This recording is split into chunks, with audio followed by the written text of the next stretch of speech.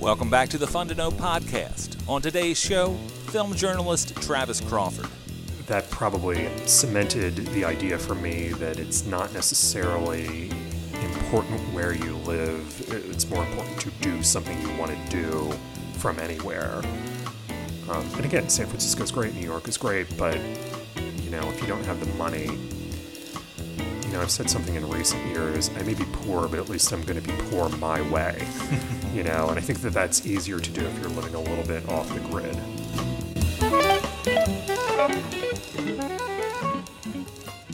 Greetings and welcome back to the Fun to Know podcast with Dan Buskirk. Here we interview artists, writers, and musicians about their lives and work. We can be found along with past episodes at SoundCloud, iTunes, and Stitcher under Fun to Know podcast, always with the numeral 2. You can find photos and more about our guests on the Fun to Know podcast pages at Facebook. You can follow us on Twitter and would be delighted if you'd take a moment to leave a review of the show on iTunes, any of those platforms, or just send me a note with your thoughts through funtoKnowPodcast@gmail.com. I've got a few interviews in the can and more lined up for the fall, so check back soon, and thanks again for listening. Just a quick announcement before today's show. I'll be the instructor of a new class starting on September 11th at Fleischer Arts Memorial in Philadelphia. It will run over 5 Mondays and is titled Musicians versus the State, Music in Times of Protest. And we'll be looking at 6 documentaries chronicling musicians who found themselves at odds with their own governments, including films about John Lennon, Nina Simone, Fela Kuti, Brazil's Tropicalia scene, Paul Robeson, as well as a film looking at the clandestine musical world of Iran. It's a great batch of films. I fill you in on some of the film's background, and afterwards there's always a lively discussion. I invite you to check out more about the class. There's just a few seats left at Fleischer.org. That's FLEISHER.org. Now on to today's conversation with film journalist and programmer Travis Crawford. In the 1990s, I began seeing Travis's byline pop up in assorted magazines, and over the years he has written for publications including Film Comment, Filmmaker, Fangoria, and increasingly in the liner notes of archival DVDs. Currently, he writes regularly for the UK publication The Calvert Journal. Travis's always intelligent and passionate writing, often about films that mix genre conventions with exploratory filmmaking, has made his byline worth seeking out.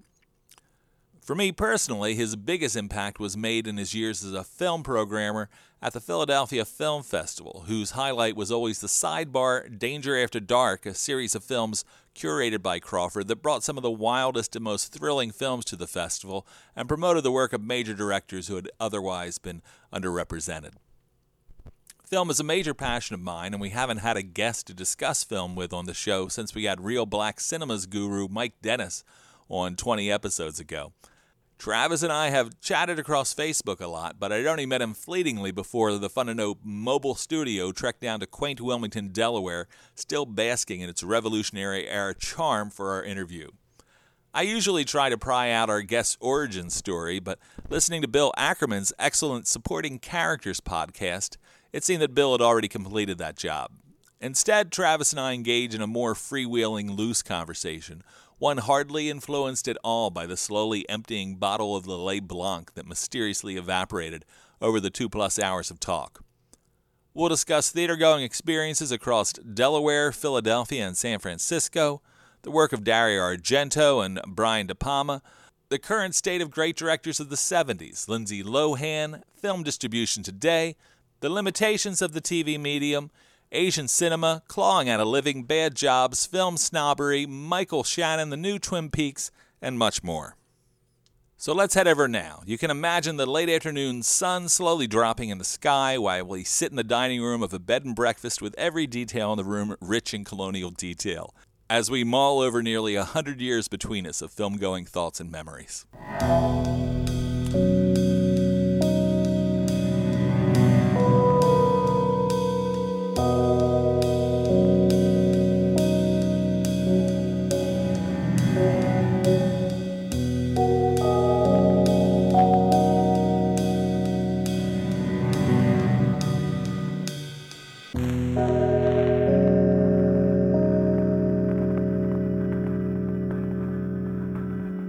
Do you need to do an audio check or anything? Or No, what? I think I've been able to kind of do that while we're sitting here talking. Oh, okay. I'm here in the Fun to Know podcast on the road in Wilmington, Delaware, where I haven't been in quite a few years to talk to Travis Crawford. Travis Crawford, a well-respected and a quite accomplished writer on film, and he's written for everything from Film Comment to Fangoria to Diaspar magazine, I think, early on as well. Yeah, I was 15.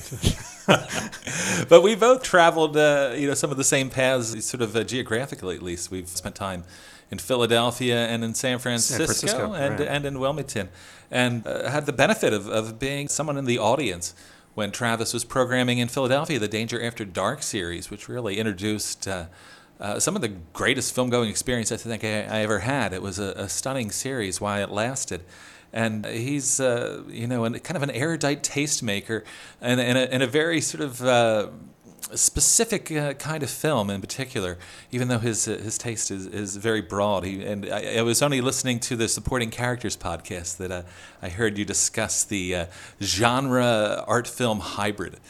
And I sort of noticed that being like something that you and I share, that sort of interest in films that are kind of too artsy to be naturally attractive to the genre crowd, and often too genre-oriented to be of interest to the art film crowd. To me, that's where a lot of the most exciting cinema is being made. I just realized I was communicating by nodding, which is probably not the most effective thing to do on a podcast. I apologize. I'll wink when I tell you it's time to stop nodding. Okay. So I'm really glad to have Travis here to talk to about film in general and his ideas about film. It's funny. There's an odd intimacy between me and Travis because I don't think we've really ever had a conversation, but we're people who have talked on Facebook, a lot over the years. And he has the cinema diet, I think, that I always wanted. He really is in touch with the festival films and films sort of at the front line of where great films are discovered. So I'll stop talking about you and bring you onto the show. Thanks for coming in today, Travis. Thank you for having me on. And thank you for venturing down to Wilmington. Yeah, I have to admit, it's been many years since I've been in Wilmington. I was really flooded with memories of being in my in my late teens and early 20s and going to Tri-State Mall to see films and the Concord Mall to see films. And I used to work at Tri-State Mall. I knew you worked at one of them. Tri-State, maybe a little seedier than those other malls. That's the understatement of the year, indeed. Well, it's gone now, isn't it, or is it? I believe, in fact, the entire mall has been closed, at least the upstairs indoor part of it. I think the lower level strip mall part is still open, but the movie theater closed sometime in the 90s. I guess it was the 90s. I remember the last film I saw there, just as a customer, was New Jersey Drive. Oh, and the Nick Gomez film. The Nick Gomez movie, and that's because it was the only... big fan of Laws of Gravity. Yeah, same here, and it was the only theater in the area where it was playing, and I remember I hadn't been there in a few years, and I hadn't worked there in many years, and I remember going in, and it was playing in one of the side theaters, the one that was adjacent to the main theater, the large theater, and the large theater used to occupy that entire side of the building, and then they chopped off a long, narrow corridor to make, a second theater next to it. And I went to see Laws of Gravity, and I'd never seen this in a theater before, since there was literally a huge hole in the ceiling and I was seeing a matinee screening, so it was just sunlight coming in and leftover rainwater that was dripping down onto a plastic tarp that had been draped over like the entire right side of the theater. And I remember seeing that and going, I'm going to venture a guess this theater's going to be closed sometime in the near future. And I don't think it lasted too much longer than that. Wow. Delaware at the time, when I was a kid, I grew up in South Jersey, so it was I had to go over the bridge to get here. Yeah. But as a teenager, and when I first was able to drive, being able to go to Newark, Delaware, and go to I Like It Like That and Wonderland and the State Theater was primary experiences of my youth. I think you're about 5 years younger than me. I was going to say there's just enough of a little bit of difference there that when I went to the State Theater before it closed I don't remember what year in the 80s it closed. I should have looked that up. But when I was there, I had to be taken there, as a kid. And I mentioned on Supporting Characters, my first memory of the State Theater was being 9 years old and, having my mom take me to go see, at my own urging, Herzog's Nosferatu, and then asking Barry, the owner of the theater, if it was appropriate for, a 9-year-old to be able to go see something like that. And I saw a few things there when I was a kid, but by the time I was old enough to drive, and certainly by the time I was actually, living on campus and going to University of Delaware, it had closed. Yeah. So unfortunately, I just sort of narrowly missed that. Yeah, it was a repertory theater that had a very diverse calendar, and it had midnight movies. It was a place that really introduced me to the whole world of midnight movies, which they was did particularly Rocky Horror rich. every Saturday at midnight, but also they did the usual. I don't want to say the usual because that sounds disparaging, but they did the classic '70s midnight movie lineup: Eraserhead, Pink Flamingos, Harder They Come. Don't know if they did the Jodorowsky films. I don't remember seeing them there. Yeah, I remember I'm not TLA sure. in Philadelphia, the repertory theater, was showing those at the time. I remember having gone to that TLA on South Street as a repertory theater a couple times as a little kid around the same time, too. Saw Sleeper, the Woody Allen movie there, which was my favorite comedy when I was a little kid. Also, I don't mean to put you on the spot, but what are the versions of Alice in Wonderland, the live action? Is there one from the 30s with Cary Grant? And W.C. Fields, I think, is in it as well. I think that's the one I saw there as a Wow. little kid, in repertory. Yeah, I can't remember exactly who pulled that together, but Yeah, I don't remember either. that whole world. I mean, this is for me was pre the age of video. So Yeah. I mean, movies were still this ephemeral thing that like rivers that flow, could not be stopped or channeled in any way. So the repertory theaters was a great place to see things that were too offbeat for television and to catch up on a lot of film history. So, Well, again, I mean, if I turned 47 in a month, and I'm hoping you can edit that out. But but if there is a few years between us, the methods of like film distribution and exhibition, I guess, were changing so much during that period that for me, and I think for a lot of people around my age, that was the big VHS video store thing. Yeah. So, like I remember having some repertory film memories as a kid. I remember my mom taking me to a screening of My Man Godfrey at the Grand on Market Street here downtown. But then for me, that whole explosion was, video stores, and we got a VCR when I was 14. And then it was, so that was, I think for a lot of people my age, it was like, that was the repertory cinema more than anything else. yeah. For better or worse. I was in college at that time, and I bought a Beta machine from the theater manager at the GCC theater in Deptford, where I worked. Is that General Cinema? Yeah, it's General Cinema. Yeah. Where I toiled as an usher and a manager and a cashier for a few years. I think the only General Cinema we had around here was the old theater in Christiana Mall. And I don't remember seeing that many films there. I saw A Christmas Story there when it was originally out. I worked there as well, actually. I did got you transferred from the GCC in Christiana to the one in Deptford. Well, then is this a misguided childhood memory of mine? Or I seem to remember the ceilings being unbelievably low. Like, even as a kid, looking up, and it felt like I could almost bump my head on the ceiling, walking down the hallways and into the theaters. I think in the upper level they were low, and I think in the back theaters I think they were fairly high. Okay. That's where I saw Dune, actually. I saw Dune at Concordville. I don't know if you remember that sure. theater. Also saw Blue Velvet there while we're on that same Lynch 80s theater going thing. Yeah.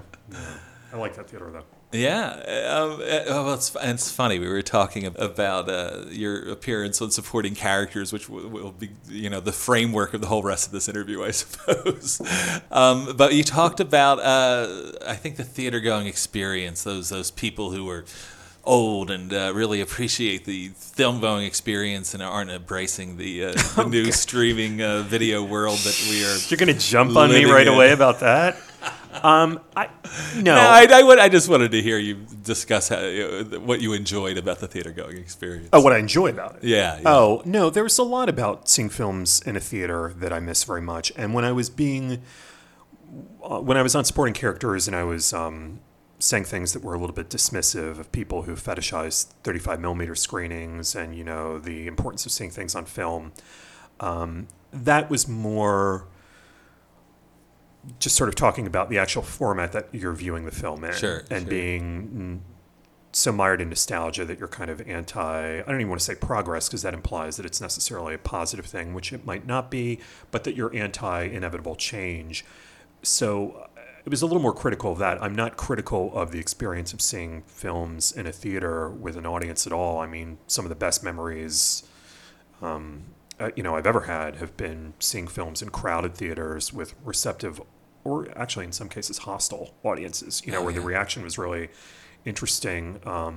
Seeing The Cook, the Thief, his wife and her lover with a audience getting angry and leaving seemed like a three-dimensional sort of thing of the I remember disgust of the dining room in the film. I remember having that experience, seeing that at the original Ritz 5 in Philly. And that's where I saw it as well. Yeah, and there was a real hostility there.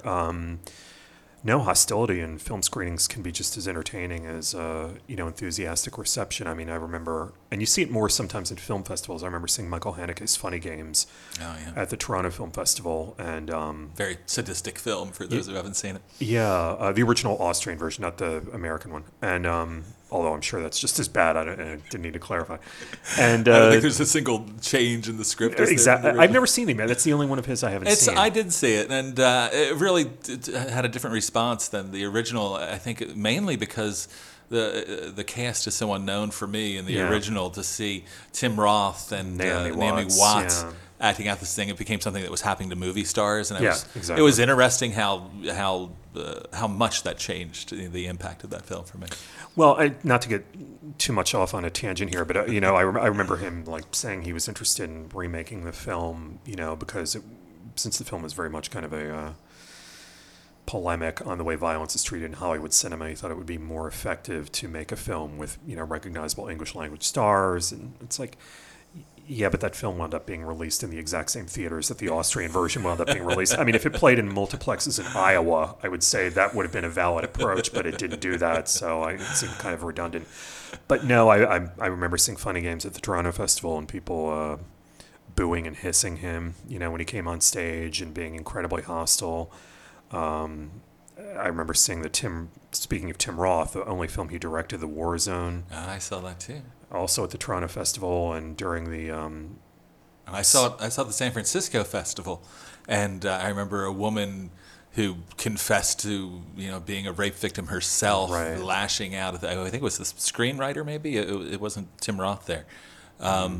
But it was, painful, and it was tough to hear her pain and tough to agree with what she was saying and tough to see him deal with it. And was this after the film? Yeah, this is after viewing the film, which is a powerful film. Yeah, I mean, I can trump you on that one. During the rape scene, a guy in the audience on the other side of the theater, packed house, stood up and just screamed at the top of his lungs, "Jesus Christ, is this really necessary?" And I mean, there was just this strange silence that came over the whole audience, like a trance had been broken, and everyone was just sort of looking at each other like, did that just happen? Did somebody just stand up in the middle of this film and scream? And finally, a couple seconds later, someone told him to be quiet and sit down, and then he started arguing with them, and there was this screaming, and this is going on while the film, this horrible traumatic scene is unfolding on the screen in front of everyone. At the same time this is happening in the theater, and then the guy storms out and runs up the aisle, and the whole time he's... Can I curse? Is that okay? Sure, absolutely. I encourage it. Okay. And the guy is running up the aisle, "I'm fucking angry," and then bolts out of the theater and proceeds to run into Tim Roth right outside the theater, and they apparently had a long conversation, according to Tim Roth, after the film. So, yeah. But and that's something that's only come out, I think, in the last couple of years, as he really talked about. I mean, the film seemed haunted, and yet his grandfather raped both him and his father. He made a vague reference to that after the screening. I remember he asked the audience, because I was at a public screening, not a press and industry screening, and he said, "Are there any journalists in the audience right now?" And my friend looked at me and he was like, "Well, you're going to have to leave." And I was like, "I'm not fucking leaving. I write for Filmmaker. I'm not here for the New York Times." And then he proceeded to make a vague reference to that, but he didn't say who the abuser was, and he hasn't gone into that until fairly recently. Yeah. But but no, we were talking about hostile receptions for films. Yeah, those can be interesting, but I mean, No, I mean, I've had wonderful experiences where the audience was like, to this day, even though this is not necessarily one of my favorite films, and I actually prefer the original, seeing Evil Dead 2 at Tri-State Mall when it came out was the most amazing, in sync example of audience participation and reception to a movie I have ever seen in my life. It's also the only time I've ever actually seen people, well, one guy, literally rolling in the aisles laughing. I thought that was just a phrase, it's like a figure of speech. No, someone actually fell out of their seat and was rolling in the aisle laughing. And people were just in hysterics throughout the entire film. It was the only time was actually busted at one point. I mean, I don't know about that. Thankfully, I didn't witness that if that happened. But it was the only time. Also, we went out in the lobby. I was with my friend Jim, and I was like, "Do you want to just go back in and watch it again?" And we were like, "Yep." And so we just went back in and watched it again. And the audience for the second show was, just as entertained. Yeah, I tend to think of like horror films as, when you see horror films with a packed, receptive audience, that's probably the best that you get in terms of, that feeling of, community, and that you get with, a group of strangers, hundreds of strangers in a movie theater. And I do sort of miss that because, increasingly, watching films has become more of a solitary endeavor. So, I miss that. And I miss that at film festivals, including some that I programmed. Did you ever see a Japanese film called Whispering of the Gods? I don't think I did. I remember the title. It was, I think, in 2000, don't hold me to this, but 2006 or 2007, I don't remember which year. And I programmed it for the film festival in Philadelphia and had gone to like a lot of trouble, and the festival went to quite a bit of expense to bring it over. It was the North American premiere, and it was one of my favorite films of that year. And it's this very explicit, somber drama about a mentally disturbed young man who returns to a monastery sort of in the middle of the country in the winter, where he was sexually abused by priests when he was, there as a child. And he proceeds to enact a series of sexually fueled revenges on the people that, had abused him. And it's very graphic. And at the time when I saw it, on a screener at home by myself, I was taking it appropriately, seriously. And the audience, it was at Ritz East. The audience, when, I screened the film with this kind of, the warning that I do in front of like very graphic films, which is part cautionary and part, William Castle ballyhoo, And the audience thought that this was the funniest fucking film they had ever seen in their life. And people were in hysterics. And there's a certain rhythm at a point in the film where... Is this really inherent in the film in any way? No. I would never have communicated this to the director, that people thought that this film was very, very funny. What do you think they found funny about it? There's a certain rhythm at a point in the movie where every scene is a sexual perversion or atrocity. Bestiality, people licking up vomit off the floor for erotic gratification. I'm not even going to go even further. Those two are bad enough, and you can just imagine. So is there a certain like topping yourself quality exactly. to it? It was like... just when you thought it couldn't get any worse. It would just get more and more extreme and unpleasant, and that would be the rhythm of the film. It would just cut to the next scene, and you would be in the midst of something else like this.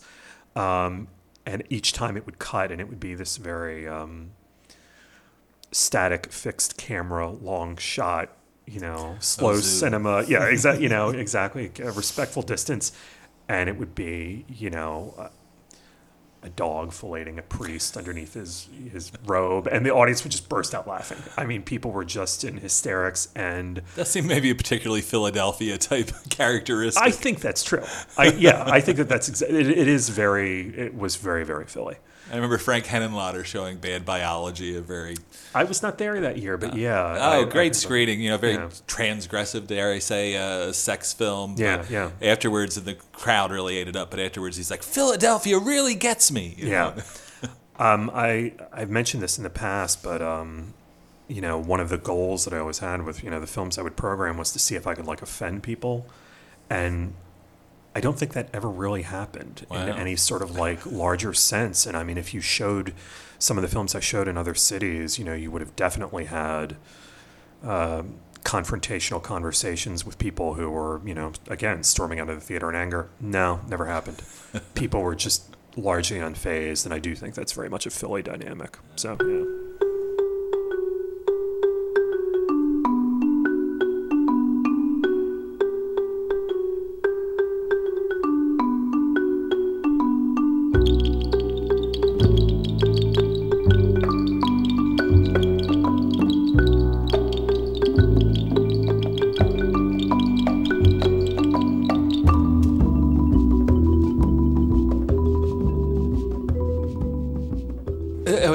We were talking about film going and the love of the sort of film going experience, and the one word that you said that really ruffled my feathers and made me think about it was that is just fetish then, and then I thought like, oh, he's certainly so right, it is fetish. I do have this fetish for 35 millimeter film, which is fine. Just like a fixation on nostalgia is fine as long as it's recognized as such and doesn't get in the way of accepting new things or recognizing, I said progress, but you could also just phrase it as change, because I know too many people that become so mired in the mindset of, well, they don't make good films anymore, or, movies aren't what they used to be, or, well, I don't want to go and, see a film projected digitally. I only want to see 35 millimeter.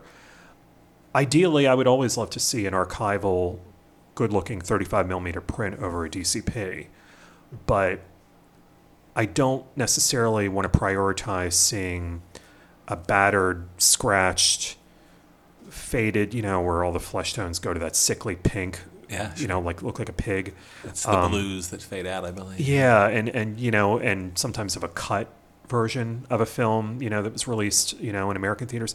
I don't really want to prioritize seeing that over seeing, a perfect looking Blu-ray that was taken from vault materials, maybe remastered in 2K, maybe remastered in 4K. You can have a decent flat screen, widescreen LED, LCD TV, or even better, you can have a projector. I think that that's a better representation of a film than necessarily focusing on just 35 millimeter at the expense of everything else. So again, for me, I'm not big into like fetishizing a format. Yeah. For me, it would be more like, what is the best representation of that film that you can see? But part of that is, I don't think for a lot of people, even though, there's a lot of talk about 35 millimeter, I think a lot of it is the experience of seeing something in a theater with an audience. And, it's funny that we're talking about that just after we talked about all these, great experiences I've had over the years seeing films with audiences.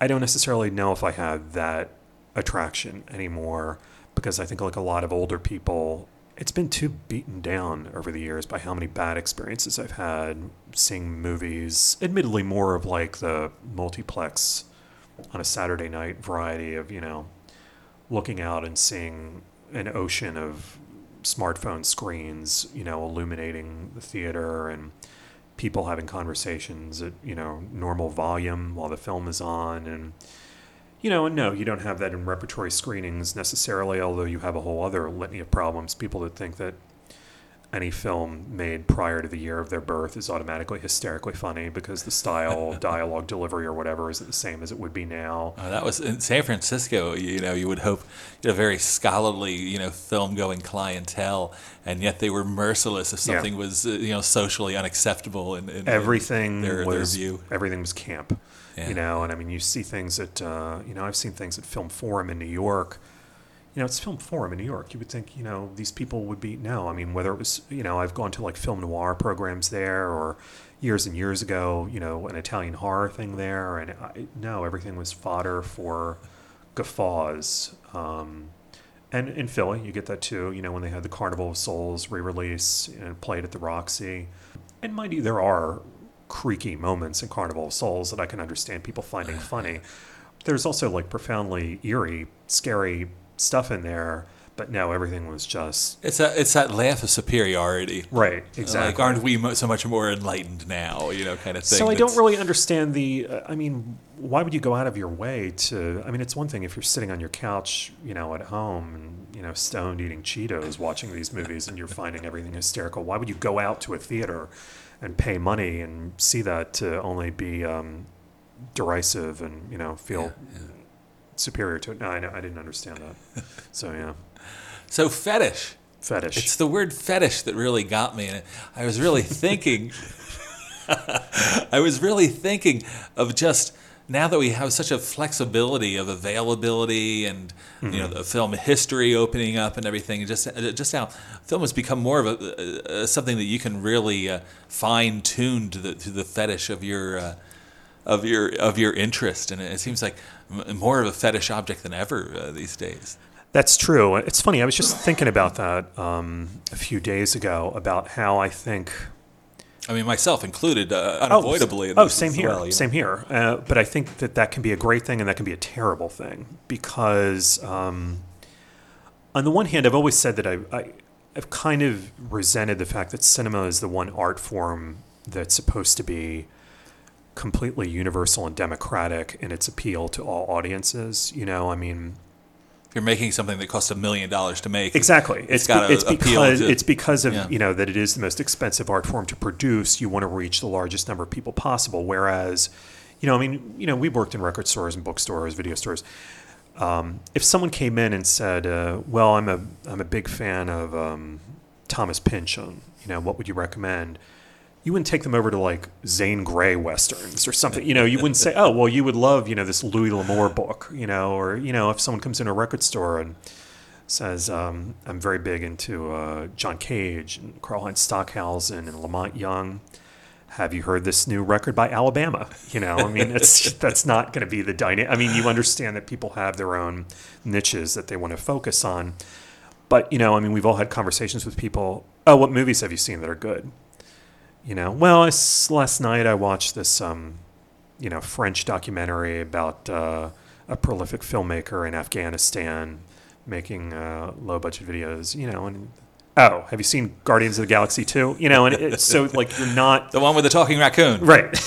So you're not talking the same language, but with movies it's sort of expected that you would be. So on the one hand, I kind of like that, well, now we can all have our little areas. I think with streaming and downloading and Blu-ray and DVD and all the choices that are out there for people, you can be more focused on the niche in film that you want to fetishize and that you want to look at more than anything else.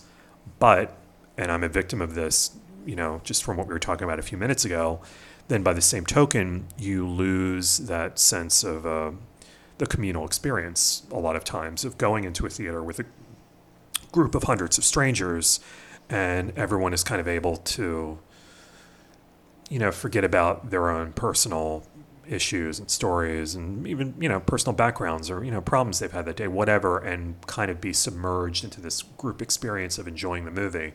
And I think that, on the one hand, it's great that we can all focus just on watching experimental work of the 1960s done by, filmmakers in the West Coast. And, or for me, I could watch 70s Shaw Brothers movies, forever and ever, and I would be content. But again, those are very solitary, hermetic experiences where you don't have something that I do when I get writer's block and if I'm working on an article or something and I'm we all do okay, I'm online. How can I kill an hour without, knowing that I'm killing an hour? As I go to websites, Cinema Treasures is a big one devoted to old movie theaters and classic movie palaces. And, and I read about histories of the theaters and, look at the photos and I mean, can you imagine going into these theaters from that period of time where they sat 2,000 people? And, you would go there and sit with 2,000 people and watch the news, number one, too. Newsreels, really. Cartoons and have that kind of collective experience. It's that's so alien, I think, now with movies. And so, I mean, like anyone else, I mean, I miss that. I think that's a sad development. But, in terms of perversing. That was a Freudian slip in terms of preserving film, both physically and also just film culture and sustaining that. I guess it's a great thing that people do have, those specific niche areas of focus. But, as a mass entertainment, I was looking at the listings for for the films that are at the multiplex at, the Riverfront this weekend. And I was going down them and I'm like, I can't imagine sitting through any of those. When's the last time you went and saw a mainstream film at the Cineplex, do you think? Get Out, I guess, a couple months ago. That film really seemed to do what I used to love about films, and that was really it made everybody start talking about it. Yeah. You like movies? Have you seen Get Out? I guess we just talked about Guardians of the Galaxy 2. You're likely to get that too. But I think Get Out really struck people with something new and something to talk about. Well, it's that kind of classic American 70s film dynamic of, it is something that's within a popular genre and that's, aimed at large audiences, but has... I was going to say subtext, but it's not very sub in that film. That's pretty much right there. It's the text. Yeah, exactly. That is the text of the film. I mean, it has, social and political themes that are actually something you want to get into when you talk about it. Well, and just the fact that it does something that is relevant with something that's happening on the front pages of the paper and is being talked about. Like, so much cinema is escapism. It's fun to me when there's that crackling of, Do the Right Thing had, or even Fahrenheit 9/11, the Michael Moore film, was a sense that we were seeing George Bush talked about on a mass level that in a way we weren't before. And it is interesting seeing Get Out in a theater. I mean, there was not a large crowd when I saw it. I saw it in the middle of the day, but even then, and it was one of those films where I was like, damn, I wish I'd seen this Friday or Saturday night, because, mild spoiler for the film, anyone who hasn't seen it, the ending of the movie, when the police car comes up, you heard this like kind of half laugh, half groan in the audience from people, like what they thought was going to happen, and rescue it wasn't a given. Yeah, exactly. I mean, they thought that the film was very much going to capitalize on a lot of tragic things that have happened in this country, and then this sort of laugh of relief when that wasn't the case. So. Yeah, so, I miss audience experiences like that. I would have seen It Comes at Night. That was on my list of what I wanted to see next, actually. But I was very busy the week that it opened, and then I looked on Friday, and it was gone. Apparently, it was not very well received, audiences and commercially, so unfortunately I missed it the week that it was here. I've been surprised and kind of happily surprised looking at some of these multiplex listings that a lot more of them are sort of creeping into showing one or two Asian films, whether it will be a Hong Kong film or a Bollywood film, that they're not getting any coverage really, at least in the mainstream press. Well, no, because those things are not designed to appeal to curious non-Asian audiences or anything like that, or art house audiences. I mean, they're really booked. That's gone on for a long, long time, though. They're booked for Asian communities that live in the area. That's been particularly big for, I think, the Bollywood films now. It used to be, Wellgo does a lot of the Hong Kong and Chinese films in the multiplexes here, and they're a big distributor there. But I remember in the 90s, there used to be Hong Kong films that would show every Saturday night at midnight at the Franklin Mills Mall movie theater. And that was around the time that I really started, actually it was a little after the time, I was really into the Hong Kong films and, Hong Kong New Wave stuff. And it was also, this would have been early, mid-90s, so it was just kind of, I don't want to say pre-internet, but it was before, everything was online. And they didn't have a website or didn't have any listings for what they were screening online. I'm trying to think if they even had like a recorded outgoing voicemail message that would tell you what was screening. If they did, it was, in Cantonese. So you would kind of just have to go there every Saturday at midnight and find out what was showing there without, any idea. And they strictly rented the house from Franklin Mills. I mean, Franklin Mills, the theater had nothing to do with it. And so friends and I who were really into Hong Kong film, we would go there every Saturday at midnight for, we did this for a while. And it would invariably be, we'd be hoping for some And they never showed like Category 3 horror or explicit anything. It was all very family friendly. And it would always invariably be these either kind of silly romantic comedies or very sappy tearjerker romances, or one of them has a disease and there's a lot of solo piano music on the soundtrack and, Vaseline on the lens and that kind of thing. So eventually we just got tired of it and we stopped going. And the one weekend we stopped going, I remember, a friend of mine called me up. He was like, "Hey, do you want to go to Franklin Mills tonight?" I was like, "No, I'm tired of like going up there and we see the same films," and we didn't go. And then the next day, turned on the news, and there was a gang shooting inside the theater that spilled out into the lobby and then into the men's room in the theater, where one of the kids had been pistol whipped to the point of being unconscious, and another one, and I'll never forget, the news felt the need to point out this specific detail, another one had been shot in the scrotum. So... And that's exacting. And it is, yeah, exactly. And that was I believe that was the last weekend that Franklin Mills ever did the Chinatown Hong Kong films. So I think it ended at that point. Yeah, so. I lived in San Francisco throughout the 90s. Oh, yeah. Had a similar experience. I saw, you're going to have to, do you remember the names of the theaters? The Pagoda, The World. I think I went to The World because I remember seeing Bullet in the Head at one of the Chinatown theaters when it was in its initial release, because the movie... Have you seen the movie? Oh, yeah. The version I saw in Chinatown in San Francisco ended where he puts the skull of the friend on the conference table in the boardroom and then puts the gun to the guy's head, and then boom, and credits.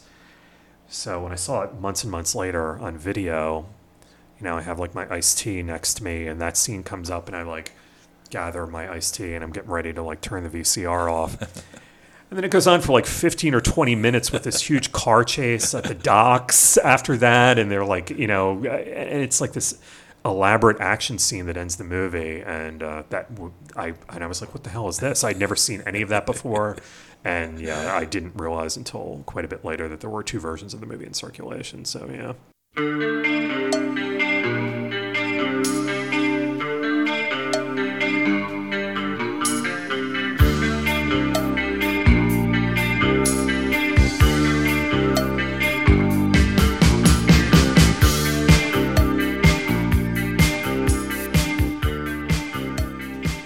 I would love to talk a bit about San Francisco and talk about fetish and nostalgia and all those things. I mean, I was in my mid-20s, I guess, when I moved there in 91, and I moved there for I had no job there or anything. I was cleaning fish in Alaska before that. Oh, Jesus. But it seemed like a great city to move to. I knew one person there.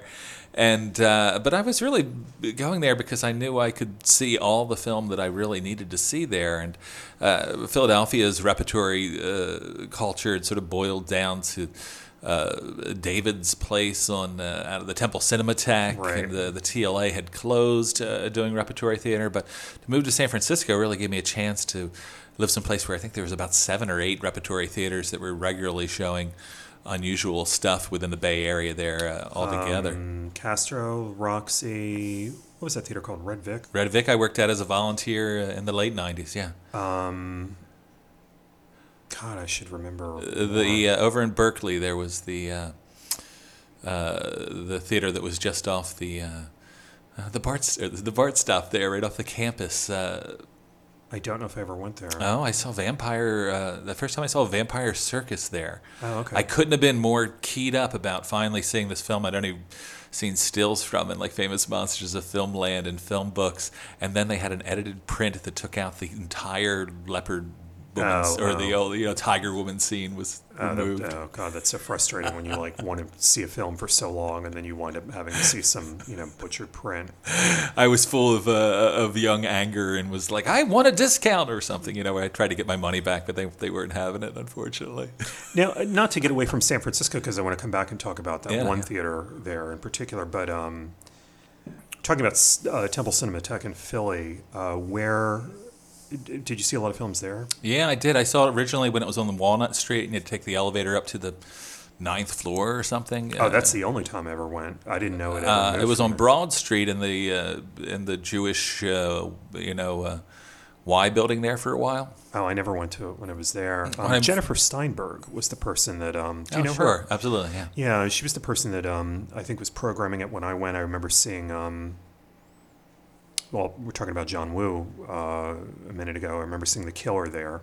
I saw The Killer. Was it at the Roxy that it first ran in Philadelphia, or was that even before that? I think it was before that. Oh, wow. I saw that there. I saw Celine and Julie go boating there. I feel like I saw Betty Blue there, even though I'd already seen the film by that time. So I guess I was just seeing it again.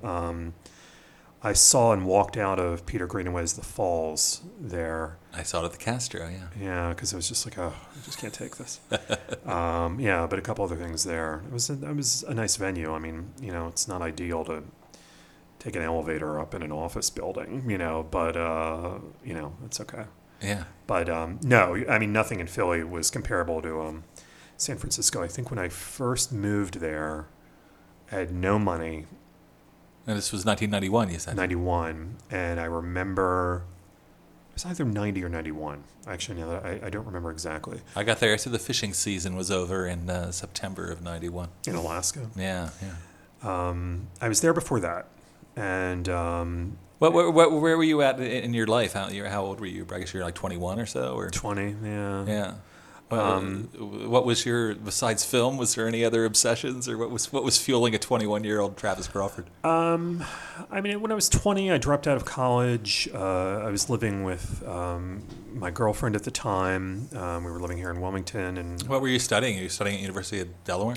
I was. My major was film, cinema studies, was theory, not production, and my minor was women's studies. Was there good work being done there? No, not at all. Actually, I mean, I remember. I think if I'd been in a better program in a better school, I probably would have stuck it out and been there for the duration. But I was in film classes where, I'm going to be there 18 or 19, and the professor, I would be talking to them afterwards, and they were like, "Oh, you know more than me. You should teach this class." Okay, don't say that to someone who's like right on the cusp of deciding whether or not they should stay in school. Talking to them about last year at Marienbad, and her telling me, "Oh, I could never screen that for the class here. They would tear the screen down." And it's like, oh God. So now, I was really unhappy in school, and I left, and was working full time and living here. And then it was just one of those things where you're 20 years old, and you decide, well, I'm just going to work full time. I might as well do that. Someplace that's more pleasant to look at. I remember making that exact same calculation. Like, if I could be poor, I could be poor anywhere. Right, I might as well exactly. be poor in San Francisco. I mean, it is. I to this day, I think it is the most beautiful city in the country. Yeah. So most European city it sometimes bills itself as. Yeah. And those two go hand in hand. So I just decided. But I was going to say, I remember moving there and having like no money and not having any idea I was going to pay rent the next month, and then getting the change together I had, and then walking to the Castro and seeing a double bill of, I think it was A Clockwork Orange and Fellini Satyricon. And that's a lot of cinema for one. in the middle of like a weekday afternoon, and then shortly after that, going to the infamous Strand on Market and what? I'm guessing between 7th and 8th. Okay. Not too far from Tu Lan, the Vietnamese place.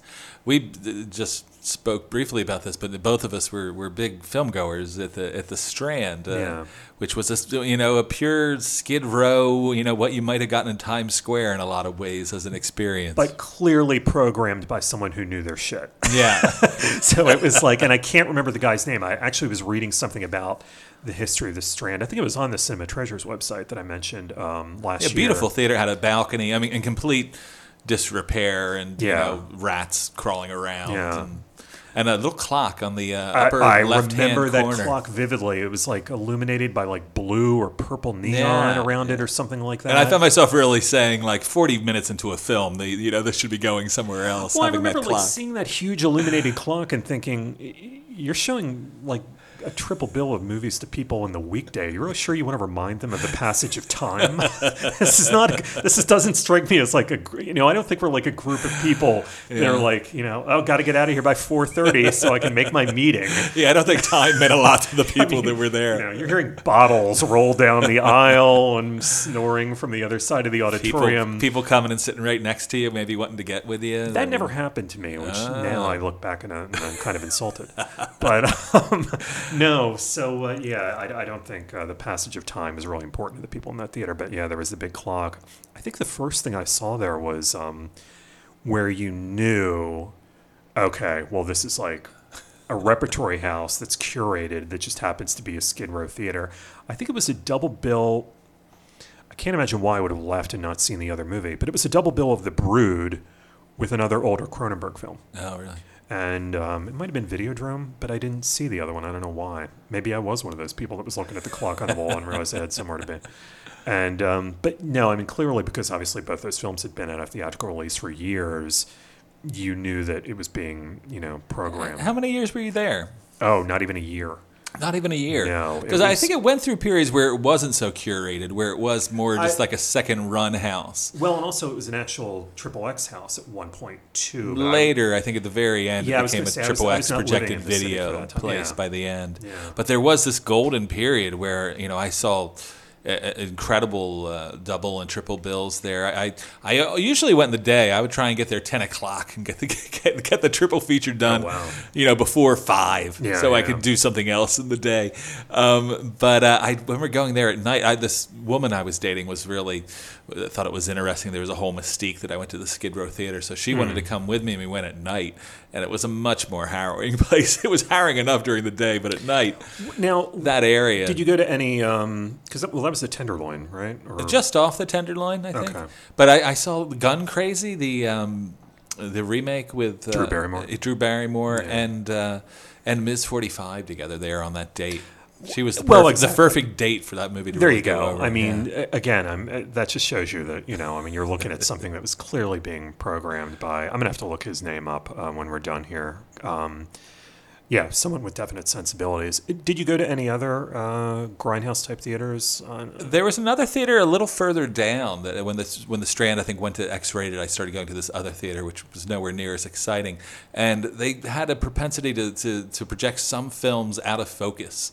Oh, and I don't know whether it was a changing lens thing or whatever, but when I went and complained, the guy just got angry at me and said, "You need new glasses." And then as I became a regular here, I heard like that, him yell that at everybody who ever complained about the projection. But that's where I met Jamie Gillis, a San Francisco resident, down there watching a movie. I saw him the week that Savannah died, and so I thought I have a natural in to talk to Jamie Gillis here. I can walk over. Had he worked with her? He had worked with Savannah, and I naive youth, I said, I guess this is one of those stories, you do find in the porn industry. And he really stopped me and said, it's Hollywood. You find this everywhere. Young girls come to Los Angeles, whether they're in the porn industry or any other industry, and sometimes it turns out bad for them. I thought he is kind of right about that. Such a fascinating figure. One of the few golden age porn actors who was actually an actor. Yeah, I mean, you see him in whether you're seeing him in. Did you ever see Abigail Leslie is Back in Town, the Joe Sarno film? No. Oh, wait a minute. Who did you say you ran into? Jamie Gillis. Okay, all right. Yes, I am thinking of Jamie Gillis. I just want to make sure. I always thought of him as the Elliot Gould of porn. Yes. No, for a second I was confusing him with someone else. No, but it is Jamie Gillis. He's in, what's the Radley Metzger? Well, he's probably in multiple. He's in Mystery Beethoven. Mystery Beethoven, exactly. That's when I really realized he was an actor too, right. Because he's playing a completely different character than himself. No, I mean he's great in those films, and then of course you see more notorious work like Water Power. I hear the title. I've never gone there. Wow. And then, and I think he had this whole, I don't know if you're going to want this in the podcast. I've never seen any of these, but I mean, he had that whole video Gonzo series where I think it was very BDSM oriented. Well, are you talking about Dirty Debutantes? No, not the Ed Powers stuff. Because they started off as the Nasty Brothers, but I think he only lasted about 10 episodes. No, this was stuff where he was apparently living in. I'm trying to think of who told these stories. I think it was Sharon Mitchell or someone about the Rialto podcast, maybe, or it might have been a Rialto Report thing. Yeah. But he was living in the grimiest of apartments back in New York, and he was like, picking up prostitutes, and it would be the kind of thing where he would have them.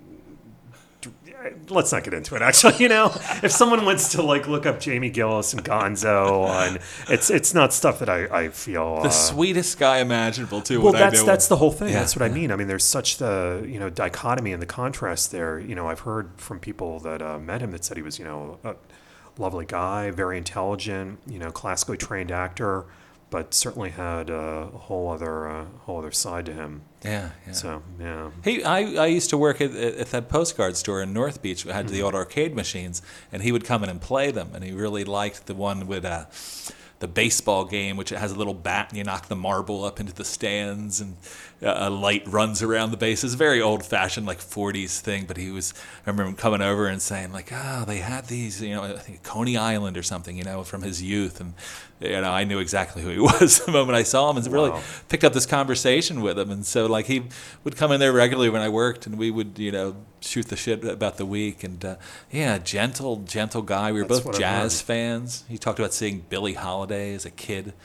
And he said she drank out of a flask, which would seem to be a kind of gross, unladylike thing to do. He says, not when she did it. It was, it was like a princess, to watch her. Well, skin cancer, right? Yeah, I think so. Yeah, but he was somebody I always hoped was, the Tarantino sort of famously resurrecting people from the edges of cinema. He seemed like somebody who really deserved, a straight performance before he passed. Yeah, certainly. Did you ever see Nighthawks? Yes, the terrible Stallone film. movie. Yeah, he's the highlight of it now for me. I think he's only in one scene where I guess he's Lindsay Wagner's boss in the film, and notable for having a great Rutger Hauer villain performance and not much else. But yeah, it's a side tangent if ever I've heard one. So San Francisco, what did you take away from your time there? Enjoying the cinema culture that was there. You said you were just there for only a year or so, huh? Yeah, no, it was a very brief period of time. I wish it had been longer, but I lost the job at the tourist trap gift store at Fisherman's Wharf, and things weren't working out. It's not that things weren't working out with a record distributor. It's just, again, how many limited edition 7 inches are you really going to sell of, experimental, to support an entire office of help. Yeah. So it was not the most lucrative thing in the world, and then the relationship I was involved in, she lost her job too, and I think we just got to a point where we were like, all right, we're gonna have to go back. Yeah. And no, I'm not sure what I necessarily took away from there that was positive or productive, because I think I actually came back, and that probably cemented the idea for me that it's not necessarily important where you live. It's more important to do something you want to do from anywhere. Because I see so many people that, when they're in their 20s, and again, I did this, I moved to San Francisco instead of, Brooklyn. But, I see people now that, they go to cities, I think, out of college just because they don't really know what they want to do, and they sort of view that as a step forward. But, sometimes their living situations are not great. Money is very difficult, and they're working jobs that they hate.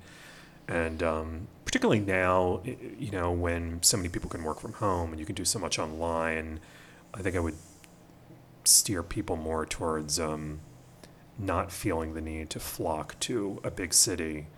And again, San Francisco is great, New York is great, but, if you don't have the money, I've said something in recent years, I may be poor, but at least I'm going to be poor my way, and I think that that's easier to do if you're living a little bit off the grid. Yeah. Yeah. About young people, I mean, do you interact with a lot of young people in the sort of cinema that you're covering and sharing and sometimes seeing in theaters? What do you see as your audience? Do you ever think about, who you write for, the Tavis Crawford audience? No, I don't very much now, just because, writing is such, by nature, kind of a, we were talking about how, you change the way you watch films and it becomes something collective to something kind of solitary. And I mean, writing is sort of by nature, a little bit of a hermetic, isolated endeavor. And I don't think too much now. I did when I programmed, obviously, for festivals, because, you interact with audiences and you talk to people and everything. And, that was one of the most enjoyable parts of it. But just in terms of like writing now, no, I don't think too much about an audience. And I do interact with a lot of people that are younger than myself on Facebook and everything. But, I interact with people who, you interact with people on social media who are of all ages. Yeah. I don't think I really think about it as much as I used to, actually. Yeah. I get together once a week with a bunch of guys, I think all younger than me, and watch projected film, about 10 of us.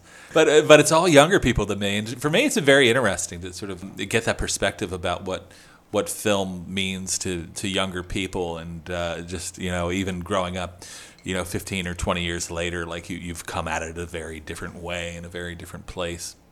Do you find that you get along well with younger people? Yeah, I do actually. I get along very I have a lot of young friends that are kind of closer. Yeah, I have a cafe next door to me that does nothing but employ a stream of 20-something art school graduates who are just all delightful and interesting, and all in horrible financial straits from the modern economy that we're serving up, and for them being art school graduates as well. But I've really come to admire, even though they're being raised in a completely different world than I was, Yeah, no, same here. I mean, I do tend to socialize more with younger people and get along better with younger people. I mean, I have friends who are my exact age, a little bit older, a little bit younger, but I mean, my girlfriend is 17 years younger than I am.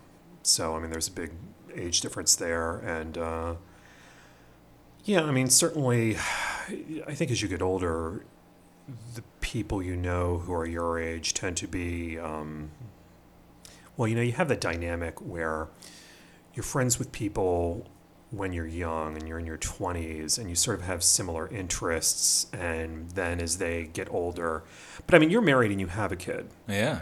But a lot of people who, get married and have kids and go down that route tend to lose their interest in things that, they were interested in when they were younger. And, so you do kind of take diverging paths sometimes.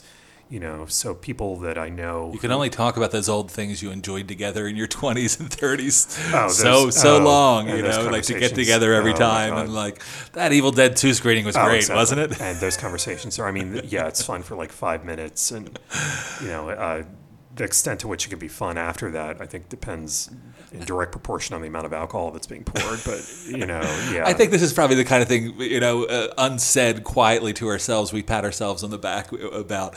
But I mean, for me, it was really interesting that these friends that I did have such a strong interest in these subjects with, that they have peeled off and aren't interested anymore. And they kind of look at it as kind of odd that I would still nurse these obsessions, but to me, that's part of the lifeblood of being excited about culture and life, and films to be seen. Exactly, in any kind of art, it doesn't have to be film. I mean, it can be literature, music, painting, photography. But no, I mean, you people who get to a certain age and an appreciation for that, or passion for that kind of stuff, really depreciates to the point where it's gone. And it's very much about, but I don't want to say this in like a disparaging way. I mean, I think it's great, that people... I realize either they're dying or I'm endlessly immature. Right, I don't exactly. know if either of those are complimentary to either of us. I feel like in a couple times in this conversation, I feel like I've said things like it's two sides of the same coin. Yeah. So, I mean, I'm sure... they are probably looking at me going, why are you still writing about film and, programming film, and, you're in your mid-40s, and it seems very strange. But, to me, I mean, I wouldn't know of any other way. Yeah. But, so it's difficult for me to relate to old friends of mine whose lives are now completely dictated by Little League or, PTA meetings or whatever. There's the mortgage. Well... Yeah. Well, I guess we could all be concerned. I was going to say, I mean, money is a universal thing that kind of cuts through, everything unfortunately. But that's something I have to admit I don't relate to, is when they start getting into real estate talks and talking about, a couple of the properties they're turning over and all that kind of stuff. To me, that doesn't seem like a passionate pursuit that I could myself take part in necessarily. Well, I don't even get those people, because I think they realize within the first 10 seconds of that conversation, I'm looking at them going, I can't afford money for ramen. So fuck you. The idea that I'm going to talk about your multiple properties is just I think we need a bigger beach house. That's just completely from an alien world to me. So.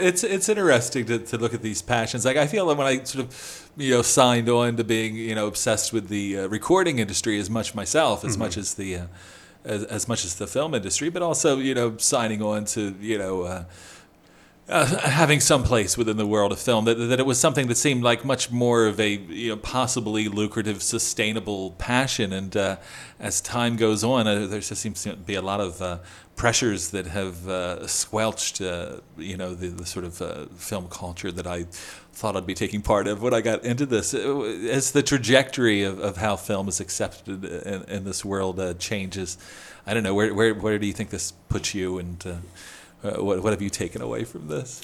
Well, what's your experience? Yeah, I mean, when I started out, my sort of plan was to focus pretty much just on film journalism and do feature articles for magazines, and that was at a point, late '90s, when there were still magazine right. stores. Which exactly, yeah, 40 magazines. Yeah, on film, I mean, you could go into bookstores and or anything from corporate stores like Borders to comic book stores and little independent bookstores, and you would see there was a rack of film magazines, and this was before print media started to be killed off, by the internet. And then when that happened, and that, I could have had worse timing in terms of embarking on that career, in terms of in the late 90s, early 2000s, being oh, I want to make a living at, print film journalism. It was one step away from saying, how can I make money operating a teletype machine out of my Motorola kiosk in my Blockbuster Video franchise? It was not the smartest thing in the world, I guess.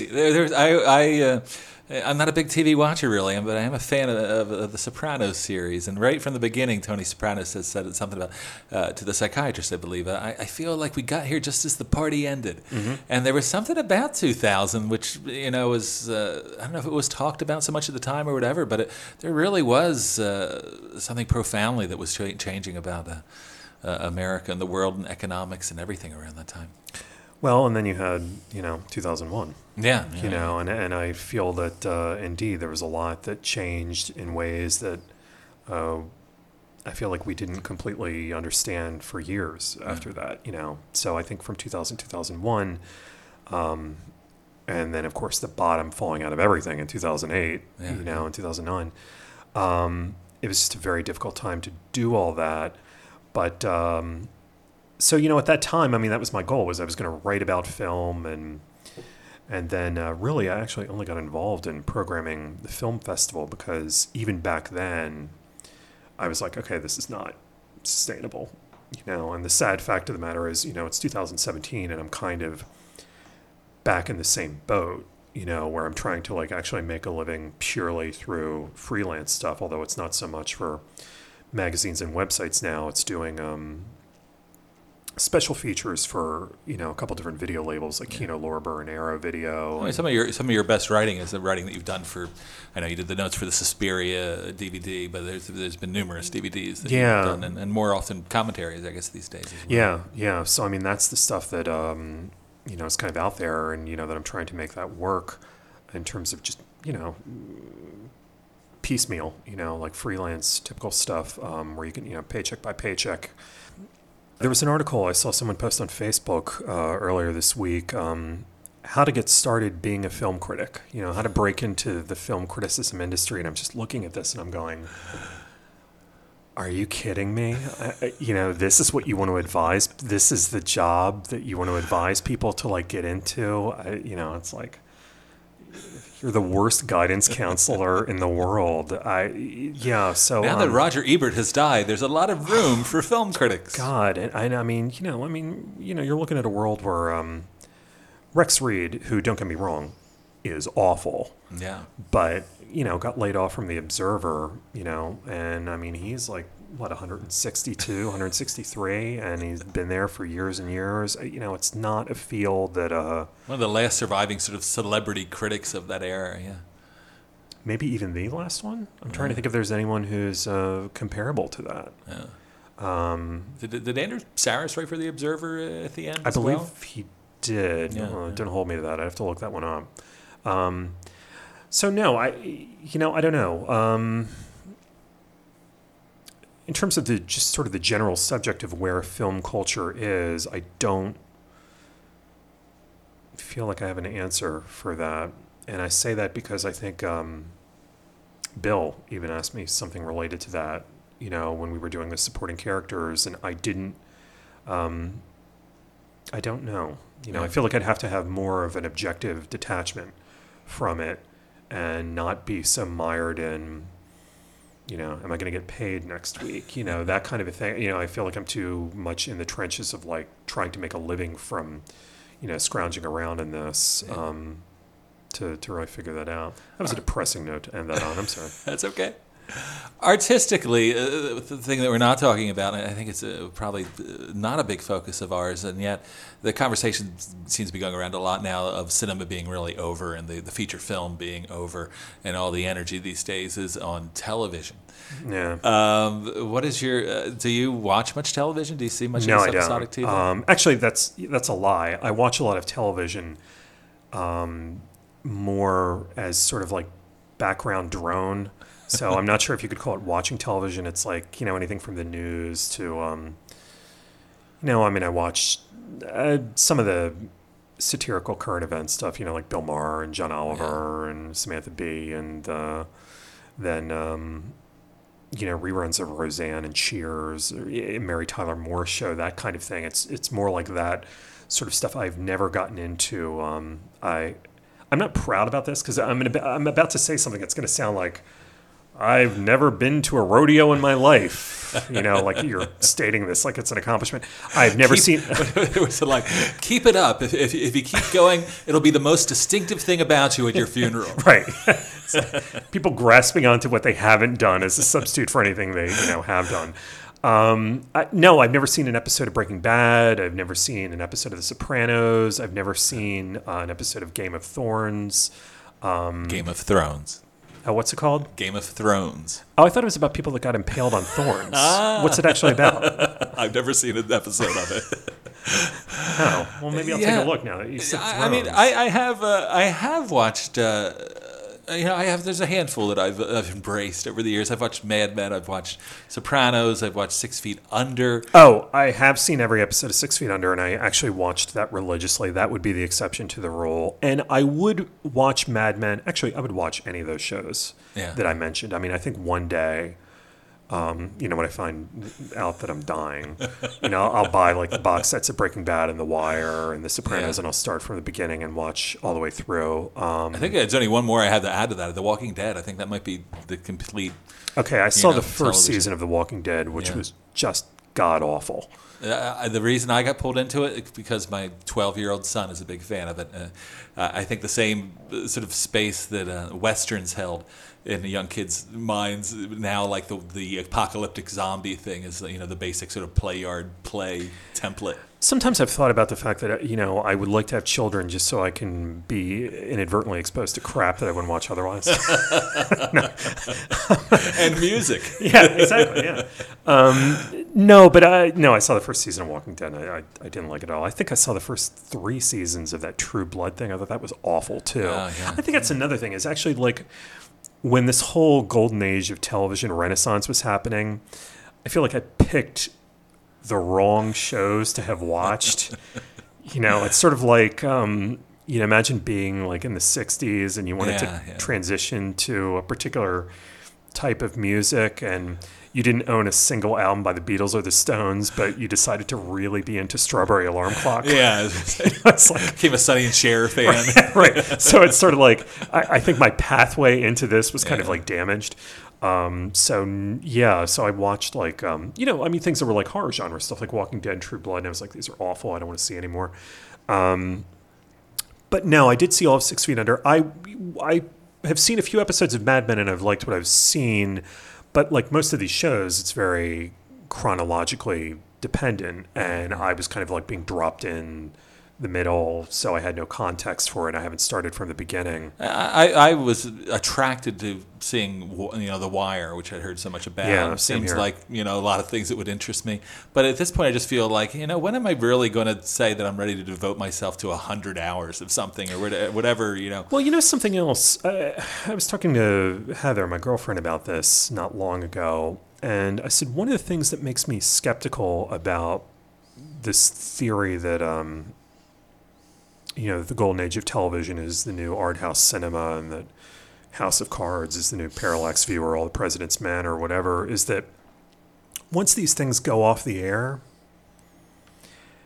you don't hear about them very often. There are exceptions. People still talk about The Sopranos, and, people still talk about some of these shows, in the few months after they've gone off the air, but they seem like television to me in the sense that the conversation seems very fleeting and momentary, which leads me to believe that the work itself is probably fairly disposable when compared to film. It doesn't seem like it has the endurance in terms of the conversation that films have.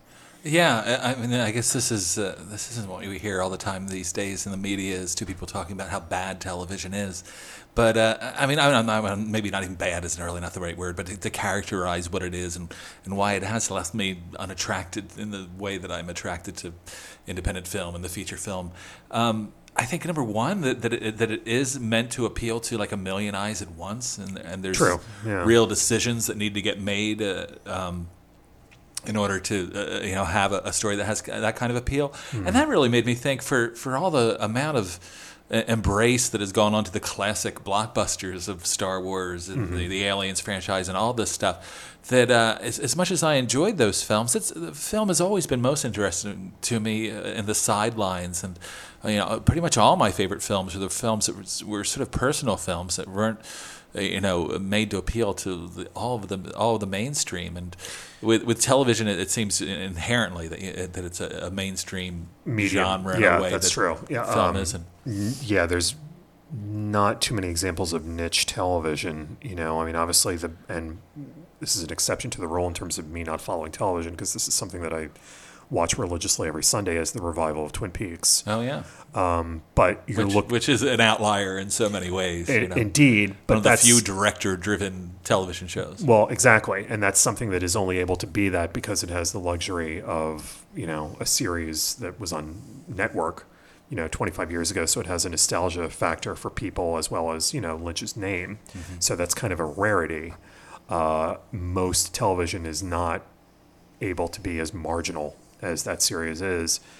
So you're right. So I think that it is sort of aiming for, it is aiming for a more general audience. Whereas you're right, the films that we remember and we talk about, not exclusively, but generally are things that were a little more on the fringes at the time that they were released and recognized more, in some cases years after the fact. When I was living in San Francisco, I had a very close friend who worked for Bear Magazine, the magazine for men who like hairy, burly men. I thought that was a more like contemporary term. I didn't even know that was out there in the 90s. At least in the 90s, I think Okay. before, but but yeah, niche thing, and he was the editor for a while, and he told me that every day he opened the mail. This is connected, by the way. I wasn't just doing this for pure titillation's sake. But he had opened the mail there, and it would just be pictures of penises, and it would just be penis, penis, penis, penis, penis. And as much as he enjoyed penises, he thought, I'm looking for that picture. I see thousands of penises. I'm looking for that picture that's something different that I haven't seen before. And he made the connection. You're kind of the same way in music and in film. Like I've seen a million penises at this point. I kind of want to see something different. Where if you're not that into film, seeing those old sort of stories acted out and is novel enough. But if you're somebody who sees a lot of films, then you want to see something you haven't seen before, and hence the sort of niche, non-mainstream stuff that I've been attracted to. What's that? How many stories are there that are told in films? "Quote unquote." Robert Altman has used 5 or 6 or something like that. I've heard it boiled down to 2. That it's wow. A man goes on a journey, or a stranger comes to town, and it's shocking how many things fit comfortably into. Someone should just do a TV series where those 2 things are intercut in the most minimalist Bresson-like way possible. Just like almost no dialogue. A man's on a journey. Cut back to a stranger comes into town. That's it. That's the whole show. My son will now stop me in the middle of a film and say, "Dad, is this a man coming to town, or is this a stranger goes on a journey?" Wow. I'm trying to think of films that do combine that. It's funny, for some reason the first movie that came to mind was Paris, Texas, which is not probably accurate, but anyway. Picnic, I thought, of course. Yeah, well, that would be a good one too. But I was going to say that I think that if you're watching TV or you're watching film, like a normal person, you don't mind seeing those stories. We can only project and what that might be like. I don't think it's a big deal to see variations on the same, however many number of stories there are out there. Because you're not always going to be rigidly aware of that kind of formula. Yeah. But I think if you're watching films and television series on a regular basis, the skeleton becomes a lot more, the structure becomes a lot more visible and apparent, and everything seems more artificial. I think you're going to inherently be drawn to things that break away from that. But again, I think that is a specialty focus, a specialty interest. I mean, that is for. I remember once recommending a movie to someone who was not a movie person. We were talking about how movies have to appeal to all audiences, and she just said, "That sounds like the kind of movie that you would like, or people would like who watch a lot of movies." And and she was just sort of saying it as this offhand comment, and I was like, "That's more accurate than because you're right." It is for people that want something that's going to deviate from formula. But I mean, I know people that not only are not interested in deviating from formula, but actively pursue that and want that, and want that kind of reassurance. And well, I've noticed myself, if there's something that makes me particularly like a film, it's exactly that element that will make a lot of people particularly dislike that film. Oh, yeah. I mean, I'm always fascinated by films with traditionally unsympathetic protagonists. Yeah. To me, particularly if they're women, because I think that's something you don't see that often. Did you see that movie with, it's almost like an unofficial remake of Gloria with Tilda Swinton? I was thinking exactly the same film, Julia. Love that movie. Yeah. And you so rarely, Eric Zonka, the guy that directed Dream Life of Angels, which is another personal favorite of mine, you rarely see that depiction of a woman in a film where, I mean, she just goes for being completely unsympathetic, unlikable, and of course completely sympathetic by the end of the movie. Yeah. Because you're totally willing to accept her as a three-dimensional human being in a way that most actresses don't get to do that character. Well, I mean, it was very interesting too, because I mean, sort of playing to Tilda Swinton's strengths is that she's a very intelligent woman, and her character's intelligence almost always come off. Where in this film, where she's a problem drinker, an alcoholic, or whatever, she's often the only person who doesn't realize that she's telling a transparent lie that everybody else can know. Right. So you're taking this person who's always most intelligent, and you're seeing her sort of at a disadvantage in a way that you don't usually see her. I found that to be a fascinating film. Yeah. No, I mean that's great. She's like somebody in a basic sense, like lying to the boss about why she's late, and it's a lie. The boss knows it's a lie, but there's something excruciating about her trying to sell something that can't be sold. But she doesn't. Another great thing about that film is she doesn't. I think so many times when actors play quote unquote unsympathetic characters or characters who have flaws or issues there, they tend to over dramatize that particular part of the person. I can't remember who said this, but one actor was talking to another actor about, they wanted advice on how to play drunk in a film. And the one actor said the best way to play drunk is to not play drunk, to play like a drunk person trying to be sober, because that's what drunk people actually do, is they're trying to like mask it and just try to be as normal as possible while you're not actually holding it together. I think that is the wavelength that Switten works at. Exactly. And that's what's great about that, is that she's not, she's not overplaying that dynamic. So if anyone gets anything out of this podcast, please go and rent Julia at your earliest convenience.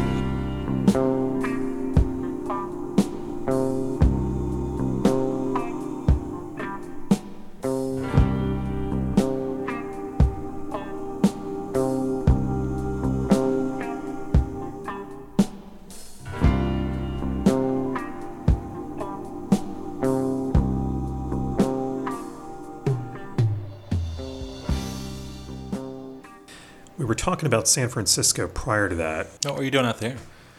Not a whole heck of a lot. I just sort of went to get out of the area, and I liked San Francisco just because of what I'd seen in films. I had no personal experience with it. It was just sort of like, all right, well, let's move very far away to a city that looked good in Dirty Harry.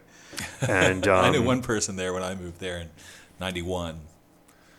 That's the year I moved. That's funny. Really? Yeah, that's funny. No, I moved the same year. I'm surprised we didn't get a job at the same place, because Where did you work? I got a job at LaVideo. I would have killed to have worked at LaVideo. I applied there. I applied to, do you remember Naked Eye on Hate? Absolutely, sure. I applied to Naked Eye on Hate. I applied to Rough Trade. Uh-huh. No, and I wound up working for, I don't know if you know a musician named Kim Cascone. He does sort of ambient industrial stuff, and he had offices and kind of a big open space in the Mission. I worked there doing sales, but like cold call sales when there were already like two existing salespeople there.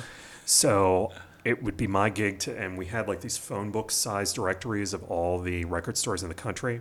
So it would be my gig to like cold call record stores in Oklahoma to see if they wanted to carry Fushitsusha Japanese imports. This is so, as you can imagine, it was not the most successful endeavor. Do you have a Japanese noise section at your store? Yes. Yeah, and it's Have I got a release for you? And you're talking about someone who's like, selling 8-tracks out of, a farmer's market in Tulsa, So it was not the most lucrative job in the world.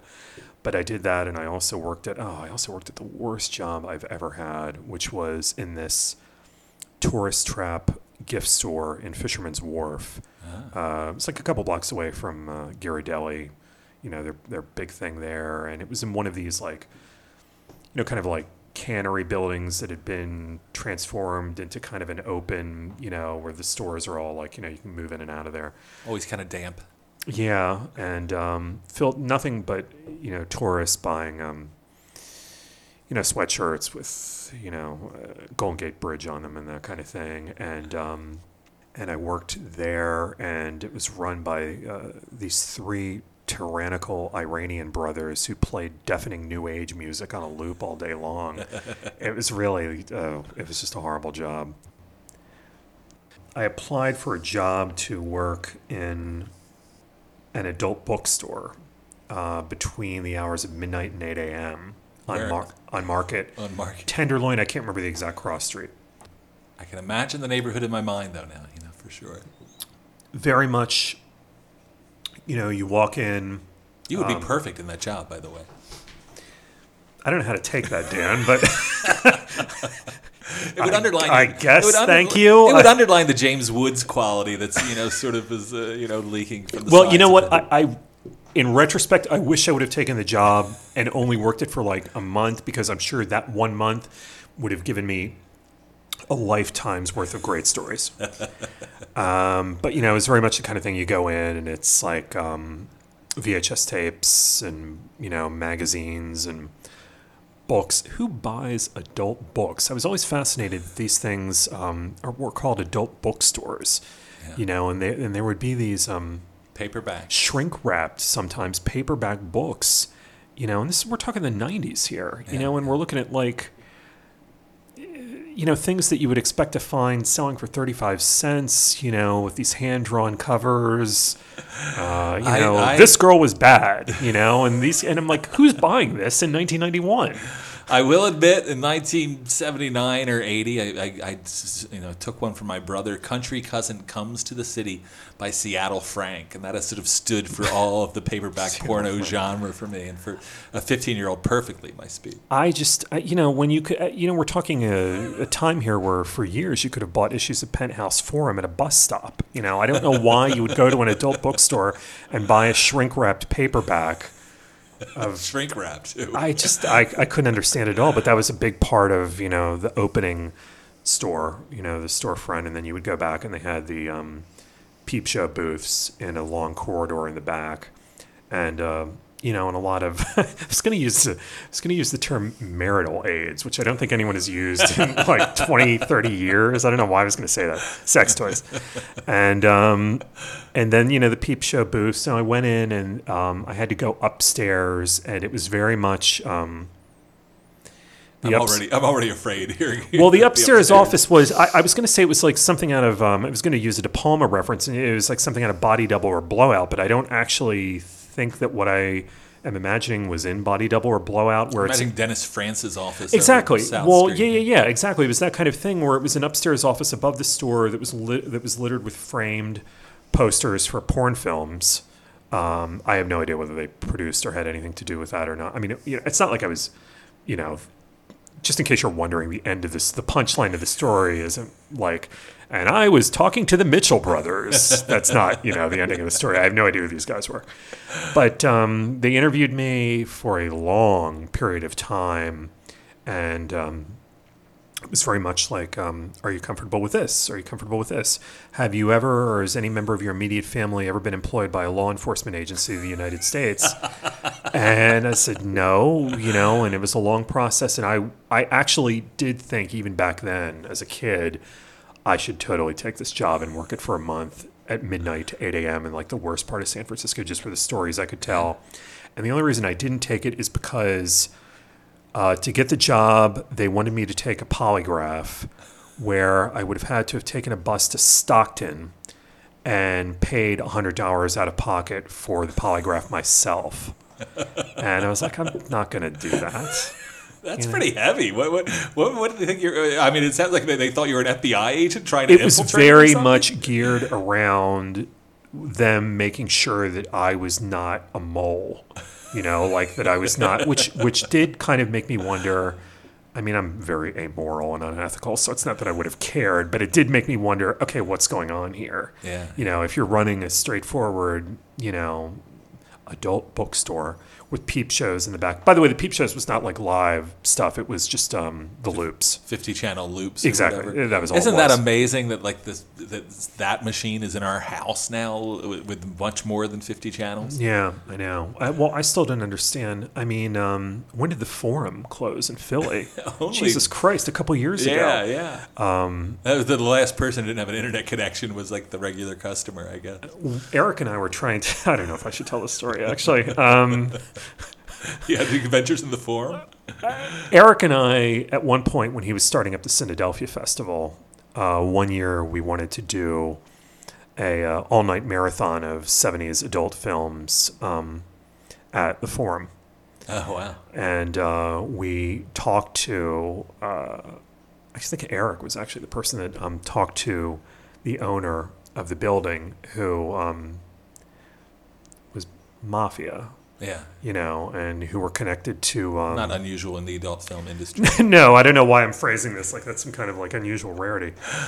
But connected to a well-established crime family in Jersey and New York. And I wish Eric was here to tell this part of the story, because I think it was like he was talking to them because he was going to work out the physical reality of renting the space for a night.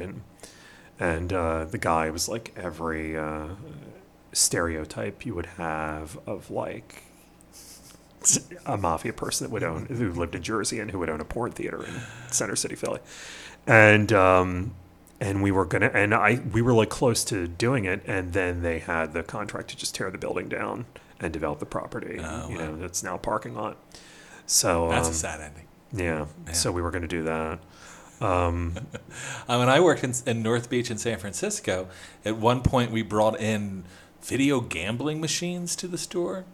I think I'd opened a record store with the same guy who had the postcard store around this time at this point. Yeah. And it was not a prosperous record store, unfortunately. So we brought in video poker games, and next thing you know, here are like the Italian mobsters from North Beach coming in talking about like how much money we can make with the video gambling machine, but we have to give some money to them, and it was sort of like they were imported out of a Carol Burnett skit or something, like they were just full-on Italian mob guys.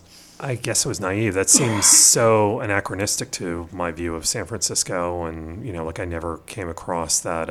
North Beach was the Italian section, and so they're. I guess I didn't spend a lot of time there. Yeah. No, I mean Mission. I was working there. Fisherman's Wharf. I was working there. The young mob guy was my age, and I got a sense of the ennui of him, like in the sort of fading mob scene there, and like not being much business. And he kind of wanted to buddy up a little more than I was a little comfortable with. But oh God! But it seemed like it was just another element of the failing economy, sort of winding down for him as well. Yeah. No. I mean, I'm trying to think of. I was sort of trying to remember what the stereotyped makeup was of the porn guy that I was like interviewing with above the adult bookstore, and I don't. He seemed very kind of generic and anonymous, seedy, but in a really like, at another day of the week it could have been a realtor, like that kind of seediness, not like seedy like mafia porn necessarily seedy.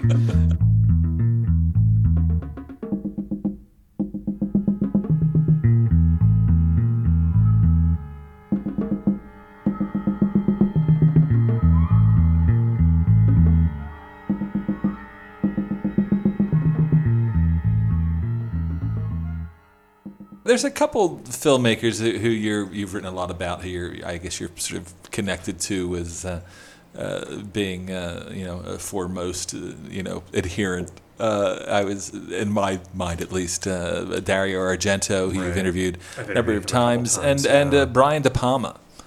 I've never interviewed or met De Palma, unfortunately. Yeah. Have you written about him? Yeah, here and there. I mean, I did a long piece on Blowout for a filmmaker. I think it was strictly an online thing. Am I right that you're more than a casual fan of his work? Oh, yeah, definitely. While also fully admitting that there are awful De Palma films, just as there are awful Argento films. But I would rather follow their work religiously and, see them go for broke and fail spectacularly than, There's something to be learned. I often feel even more so in a director's worst films that, seeing the work that they do when it doesn't come together can be revealing in ways that successful films aren't. I definitely think that that's more accurate for De Palma than Argento, simply because I think Argento's been on sort of an unfortunate autopilot meets downward spiral for 20 years, whereas I think De Palma... I haven't liked anything De Palma's done in a while. I didn't like Passion. I didn't like Redacted. I didn't like Black Dahlia. I would be interested in seeing his original cut of Black Dahlia, which was apparently about an hour longer, and it was hacked down without his input. But I'm not sure that necessarily would have saved it. I mean, I love the Elroy novel that it was based on, but I think it might have been kind of unadaptable. But I think De Palma's at least still playing with territory that finds him moving in, interesting directions. And I'm trying to think what his most recent film is. I think it's Passion. Passion, okay. Yeah, I didn't catch that one. That seemed like kind of that seemed like to De Palma what Sleepless was to Argento, which was kind of a lazy self-parody that attempted to revive, better past glories. But no, so, I mean, I still hold out hope for, I'll still see everything that both those directors make, but, I still hold out hope for De Palma. And yeah, indeed, the failures can still be interesting. I think Redacted is a terrible film, but I thought it was interesting to see him work back in a political arena, which, used to be a focus of his when he was first starting out in filmmaking. So he sort of, the stereotype has become the sort of Hitchcock, knockoff. I'm sure they'd hate to be called that. But, these sort of Hitchcock-inspired, thrillers, sexual-driven thrillers. Mm-hmm. But, I mean, he's much more an expansive filmmaker in that. When you look at things like Hi Mom and Greetings and Phantom of the Paradise and or for that matter, even if you wanted to look at his gun for hire work, there's nothing to be ashamed of with The Untouchables or The First Mission Impossible or Scarface. Things that he was doing as more studio assignments that deviated from the usual dress to kill, body double type dynamic of his films. But I would much rather see his gun for hire work than that done by Ron Howard or something.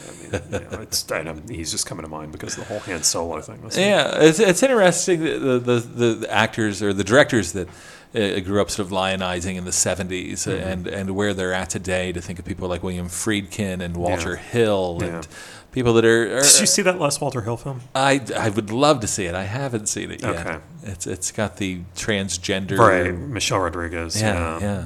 What did you think of it? Kind of similar to what I was just saying about De Palma. I mean, I think it's an interesting film, and I like that he's, an older filmmaker from, whose key work is in the 70s, who's doing something in kind of a new direction. I don't think it really works, but it's not that it doesn't work because of, incompetence in the filmmaking or anything like that. It doesn't work because it employs sort of a flashback video diary structure that goes along two separate timelines, and that makes it kind of lose momentum.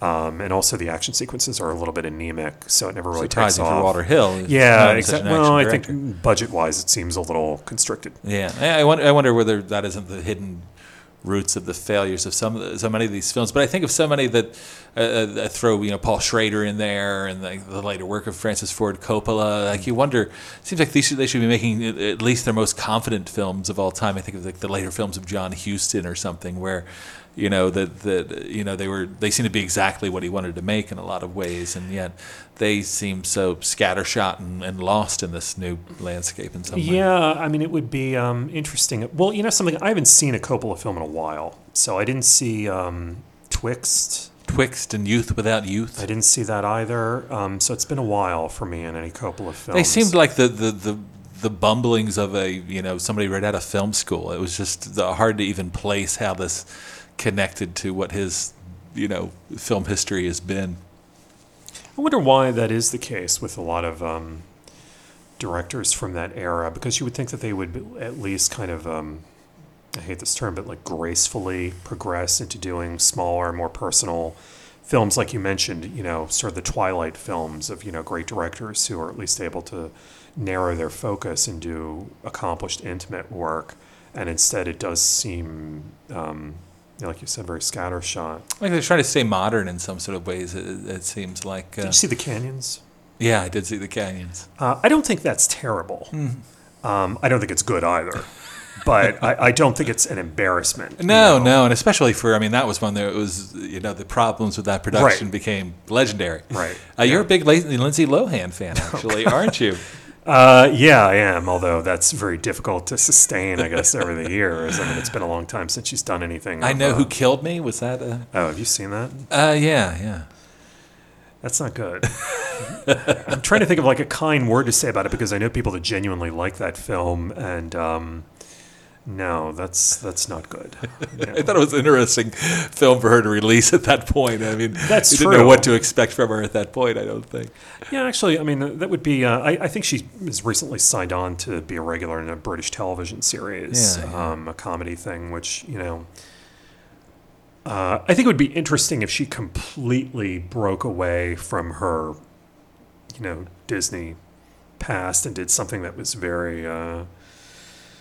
bold and transgressive and experimental, which I think is sort of what The Canyons was a half-hearted stab at doing and didn't really work. But it'd be... it's interesting. Because I guess originally with Disney, it was all about her being, the fresh-faced youth or whatever. Right. And now her performances remind me of, the later performances of Elizabeth Taylor. Yeah, which is a shame, because sort of did you see that TV movie that she did where she actually played Liz Taylor? No, I didn't. Oh, it's terrible.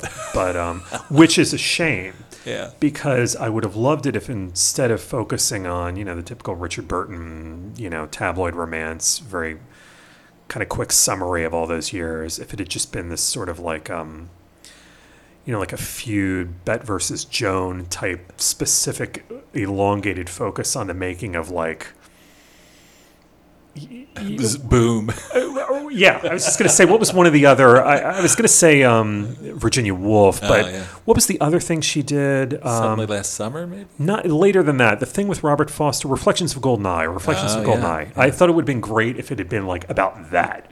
If you would had a film about the making of that, and you had Lohan playing Elizabeth Taylor, and very kind of rough circumstances during a making of a film like that, but that was obviously not the way they decided to go. Are you really a fan of old Hollywood at all? Because that's something. No, I'm not. That's kind of like a little bit of a gray area, dead zone for me. There's chapters in classic Hollywood stuff that I've probably seen more film noir than a lot of people. Some of the 30s pre-code stuff, I was focused on for a little while, but that was a long time ago. But no, it's interesting because there was a conversation that came up recently about gaps in film education, where there are these movies that people sort of assume everyone has seen, and you'll be in a conversation with someone and, you'll reference something and they're like, oh, I don't know what that is. And you're like, you haven't seen Gone with the Wind, or you haven't seen The Wizard of Oz. But there will be a lot of times that people will reference classic Hollywood films, and no, it was never an area of focus, because by the time I was in my 20s, and that should have been maybe like an area that I would devote a lot of time to watching, and there would be like patches where I would do that, where I would like I remember in my 20s I would like obsessively watch every Garbo film I could find, or every Robert Mitchum film I could find, but then if you moved outside of that, I was watching, every Jess Franco film I could, or every Jean Rollin film, so, there are definitely things that I've neglected. Westerns, for example, are like very, I've seen the obvious John Ford stuff that I felt like I needed to see, some Howard Hawks things, Rio Bravo, and, obvious classics, but other than that, then I've probably seen more Italian westerns than I've seen like classic American westerns. So no, that's definitely an area there where it's funny, the work I've started doing on special features for Kino Lorber and Arrow.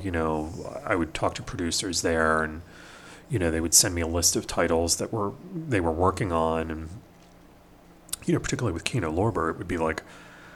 Like a list of like 30 films, and, there would just be one where I would go, yeah, okay, I can do that. Because the rest of it would be like very much classic Hollywood studio stuff that they were restoring and releasing that was just really outside of, any area of interest, let alone expertise that I ever had. Yeah. I would guess for me, maybe those 5 years of being older, talking about, being at the mercy of the diet of films that were being offered out by television. If I wanted to watch a movie, it would often be an old black and white Hollywood movie were the only things that were on. So, I was led to those, probably more strongly than you might have been, in the age of video, where you could really make those choices yourself. Yeah, yeah. Once, in '84, when the family got a VCR and I was able to kind of, explore everything on my own, I didn't lean towards, classic Hollywood studio fare the way I probably would have if it had just been a few years earlier, because by that point everything was, well, and even when I was watching, a lot of UHF stuff as a kid in the 70s and the early 80s, I talked about the fact that my earliest TV viewing memories are not, The Wizard of Oz or It's a Wonderful Life. They were Don't Look in the Basement and, Phantasm and De Palma's Sisters. And, in my earliest memories of seeing films in a theater, it wasn't Fantasia or Bambi. It was Dirty Mary, Crazy Larry, so I guess, I don't know. I'd have to go into a more analytical thing about, like whether or not you're hardwired to gravitate towards a specific type of film. As a kid, you don't have any framework or context for that, or whether, I don't know, that just coincidentally happened. I'm not sure. Talking about going to the movies with your mother, was she particularly a film buff? It sounds like she probably was. No, actually not really. I mean, she liked films in sort of the casual way everyone likes films, but I think not everybody was heading out to Nosferatu with Klaus Kinski. Well, that was me, though. Oh, really? Even at 9 years old, yeah. I mean, I think I owned a small-sized Eraserhead T-shirt at that time. So I mean, that was very much me, something at a very young age. Yeah. That was not, and kind of begging her to take me to see things like that at the State, and yeah. Where was the impetus for you to seek out horror films? For me, I was Famous Monsters of Filmland had me roped in very early into really loving horror films. I'm not entirely sure because I didn't really, the films that were on TV and were more commonly known in the 70s, I mean, even as late as, the 70s, were things like more traditional creature feature type stuff, the classic Universal monster films, the Hammer horror films of the 60s and all the, Christopher Lee, Peter Cushing stuff. And I was never into any of that. That always kind of left me cold. And then it really was seeing low-budget American independent things like Don't Look in the Basement and Phantasm and Sisters and a truly awful film called Encounter with the Unknown, narrated by Rod Serling, featuring some of the same cast members as Don't Look in the Basement, which I don't misconstrue me mentioning that film as an even partial recommendation for it because I caught up with it a few years ago. And I was like, oh, God, this is terrible. I saw it in WOR. Channel 9. Basement. Yeah. Yes, that's how I saw a lot of those films. That's when we first got cable. And I was excited to see things out of the New York viewing area. And that was one of the first things I remember seeing. Secaucus, New Jersey, I believe. They haven't shown this in Philadelphia. It really was that's how I saw a lot of those movies.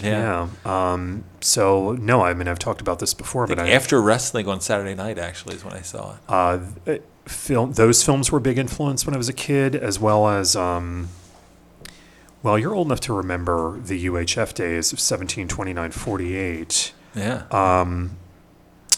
Was it Black Belt Theater on Saturday or Sunday afternoon? The martial arts films were a big influence. I always just thought they looked so horrible. I mean, I guess they were pan and scan copies. They were pan and scan of things that were like shot in scope. They were. No, that stuff was big for me at the time. I'm trying to think of what else. Equinox was another one that sort of stood I didn't see that until years later. Actually, I like that movie a lot. But there was something that you knew you weren't in Hollywood film territory. This is interesting. I mean, yeah, because I'm trying to think of how. You're talking about like how I became interested in horror films, and I don't know how much of that was interested in the macabre subject matter, and how much of it was kind of interested in marginal filmmaking that was off the beaten path.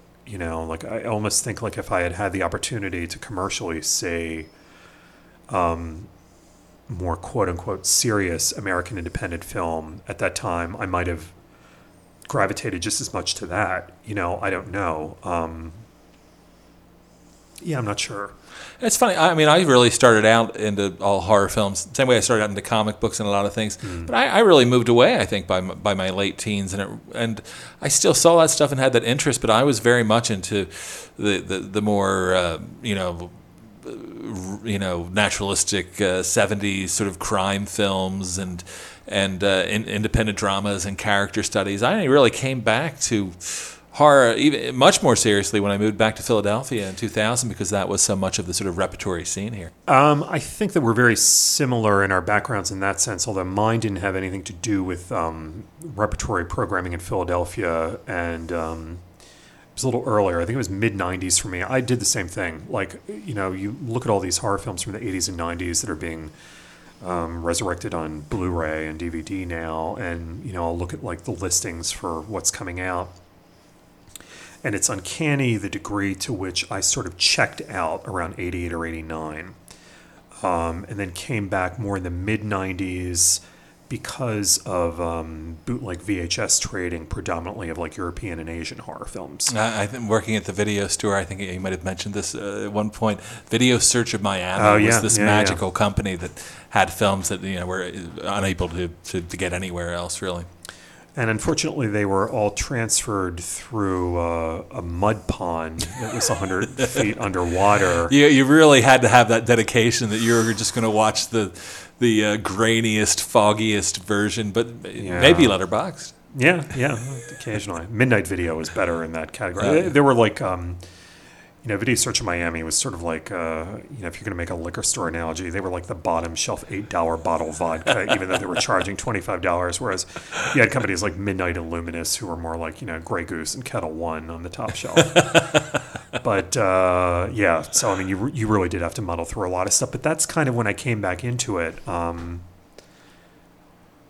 I was writing about horror films at that point. What were the films that were interesting you, that were drawing you back? Late 90s. I'm not sure how much of that was really contemporary and how much of that was the opportunity to kind of revisit 70s and 80s European and Asian horror films that I didn't have the opportunity to see back then. I don't think this is kind of embarrassing to admit to this, I'm not sure I really got back into contemporary horror films until I had to for programming reasons in 2001. I mean, there were a couple isolated things that I had to cover as a journalist prior to that. The original Blair Witch Project, in 99. I guess I did this stuff on that for Fangoria. But I guess Scream was one of the sort of definitive sort of reemergence of the horror genres. Yeah, and I 90s. remember not caring for that at all. Yeah.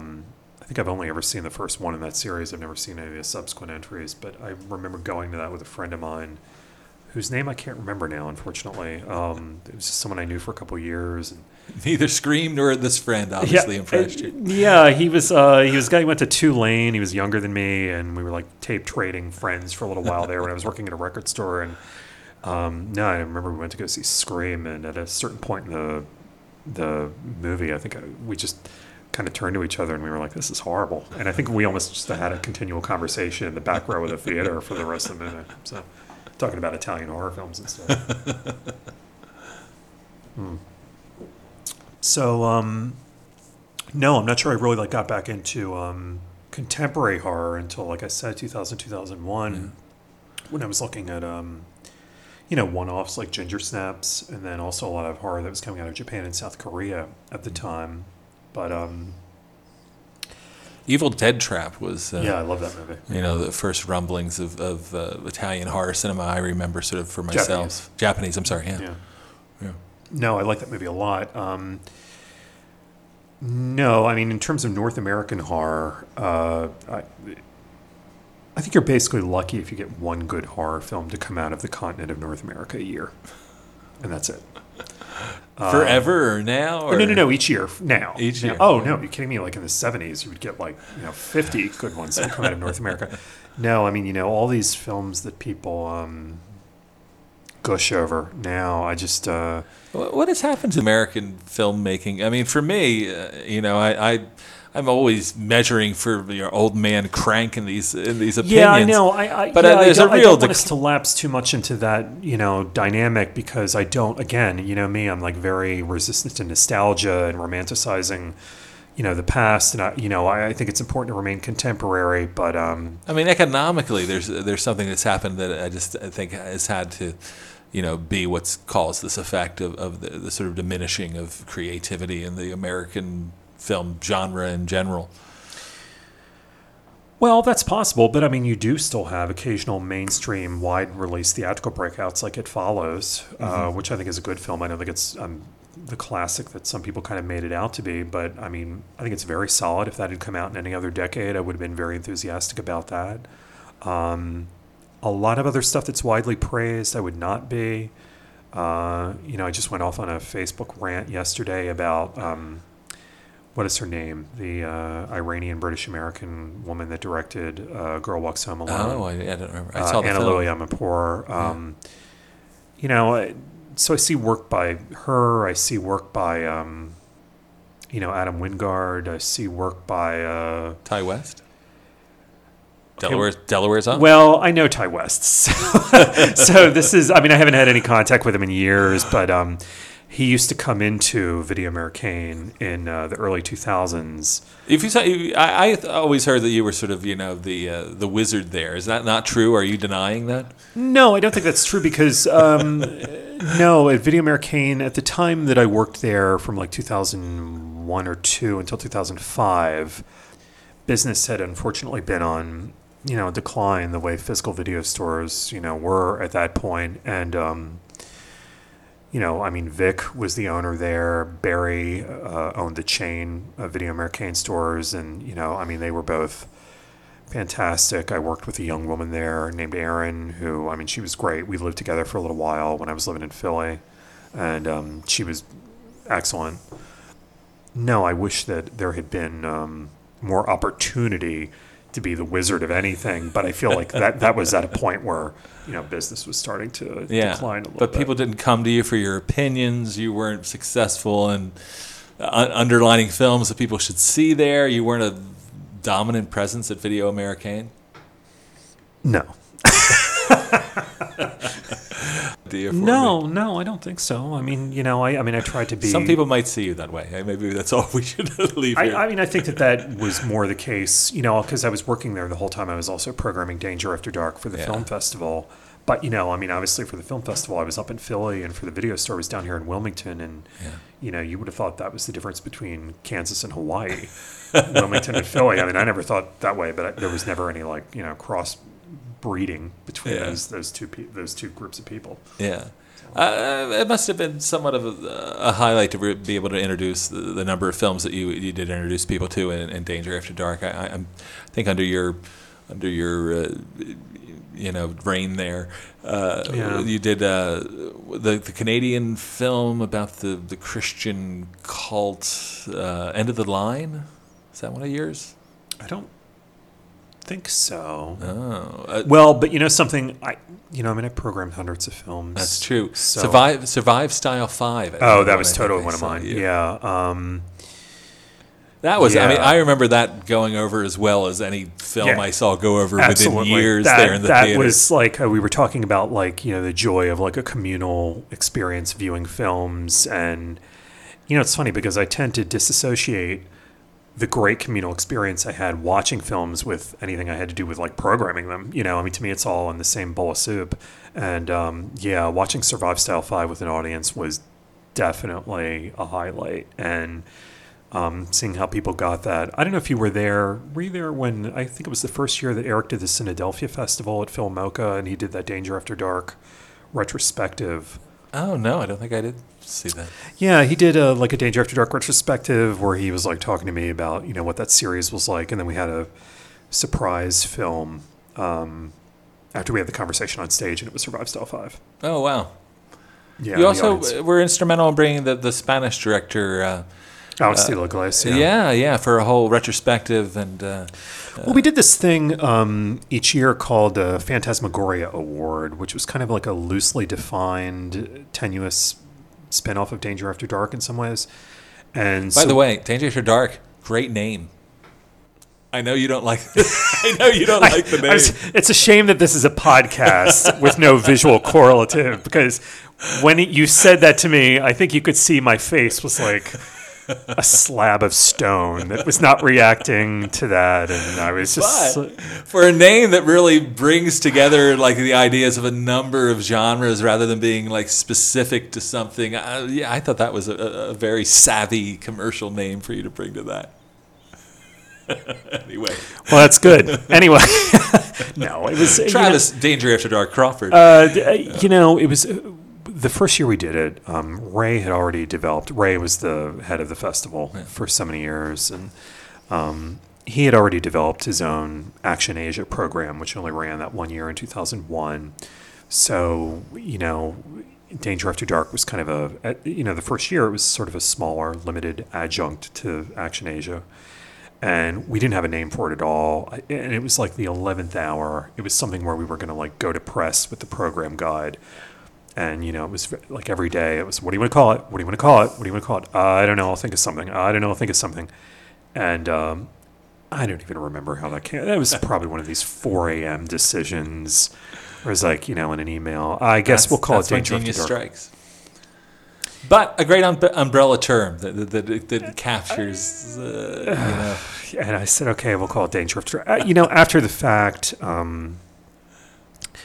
it sounded to me a lot like the title of a series that would be on Cinemax at 1 o'clock in the morning on a Saturday. Sylvia Crystal and Jewel Shepard and it would be like maybe a collection of spy spoofs. That would be okay too. But the weird thing is, like, I came up with that name, and then like a couple years after that, there was Toronto After Dark as a film festival. There was something After Dark, a horror film series that Lionsgate did in limited theatrical release. So I guess it, was okay, but it was never my preference. It's funny because then I wound up, many years later working for Ray on a video label. Well, not just video, they did theatrical too, Artsploitation Films. Mm-hmm. And I was like, Artsploitation, that's a great name. And that was something Ray came up with. That was not me. Yeah. So that was entirely his. Vanishing Waves? Vanishing Waves came out under that. I've heard about that film for years. I still haven't captured it. What about that film really seemed to catch people? That's the best film that Artsploitation has done. I think that's one of the best science fiction films that's come out from any country in the last 20 years. What's the premise? Where is it from? It's a co-production. It's mainly Lithuanian, but it's a co-production between Lithuania and France, directed by, it's funny, I've known her for years, and I'm going to mangle the pronunciation of her name, Christina Biozait, I think, in collaboration with her French filmmaking partner, Bruno Samper. It's about an experiment where a man goes into a laboratory setting to try to venture into the mind of a comatose female patient and discovers sort of a whole other world that she has going on in her mind at the time. And that's a great film. We did a lot of films that I was really proud of during that time period. The Serbian film Clip, German film Combat Girls, Chilean film Hidden in the Woods, which the same director remade in America a little bit later. What do you think bound all these films together in your mind as being able to all be under the Artsploitation tag? The sadly misguided illusion that we could convince people to buy them.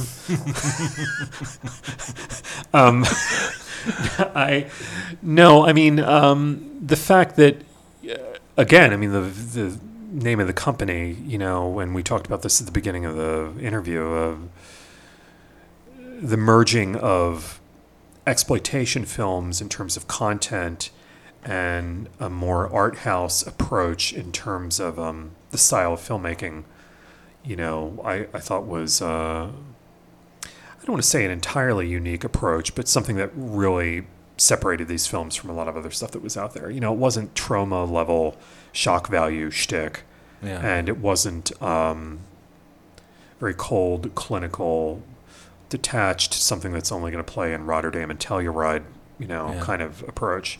Something that tried to merge the earthy and carnal with the cerebral. In a way, when these films you promoted in Danger After Dark and continued on with Artsploitation and everything, it sort of brings together a niche that I might not have seen, and it made me think of Michael Weldon's Psychotronic book. I remember when I first looked at that book, like I would have never. Fantastic seminal text. Yeah, exactly. Yeah.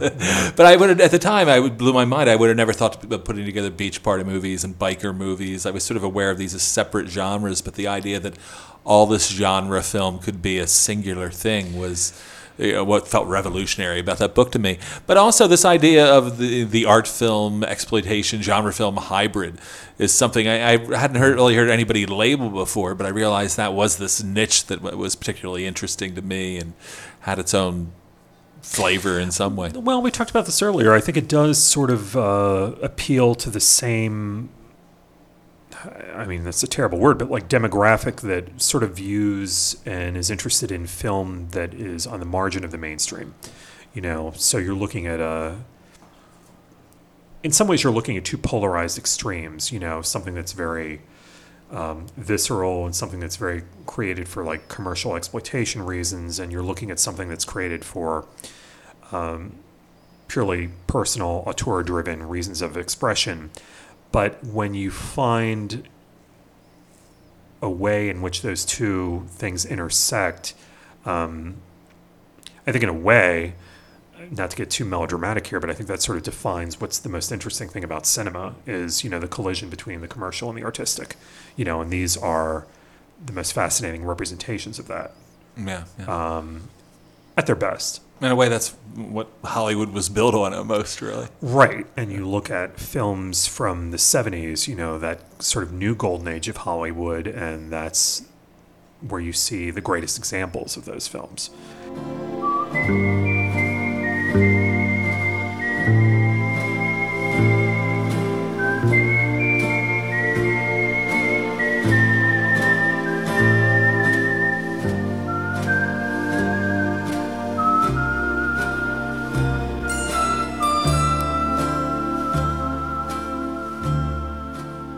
What most excites you today? What if there was an envelope that was going to arrive in the mail and have a DVD of a genre or artist or director or whatever? What's getting you going now?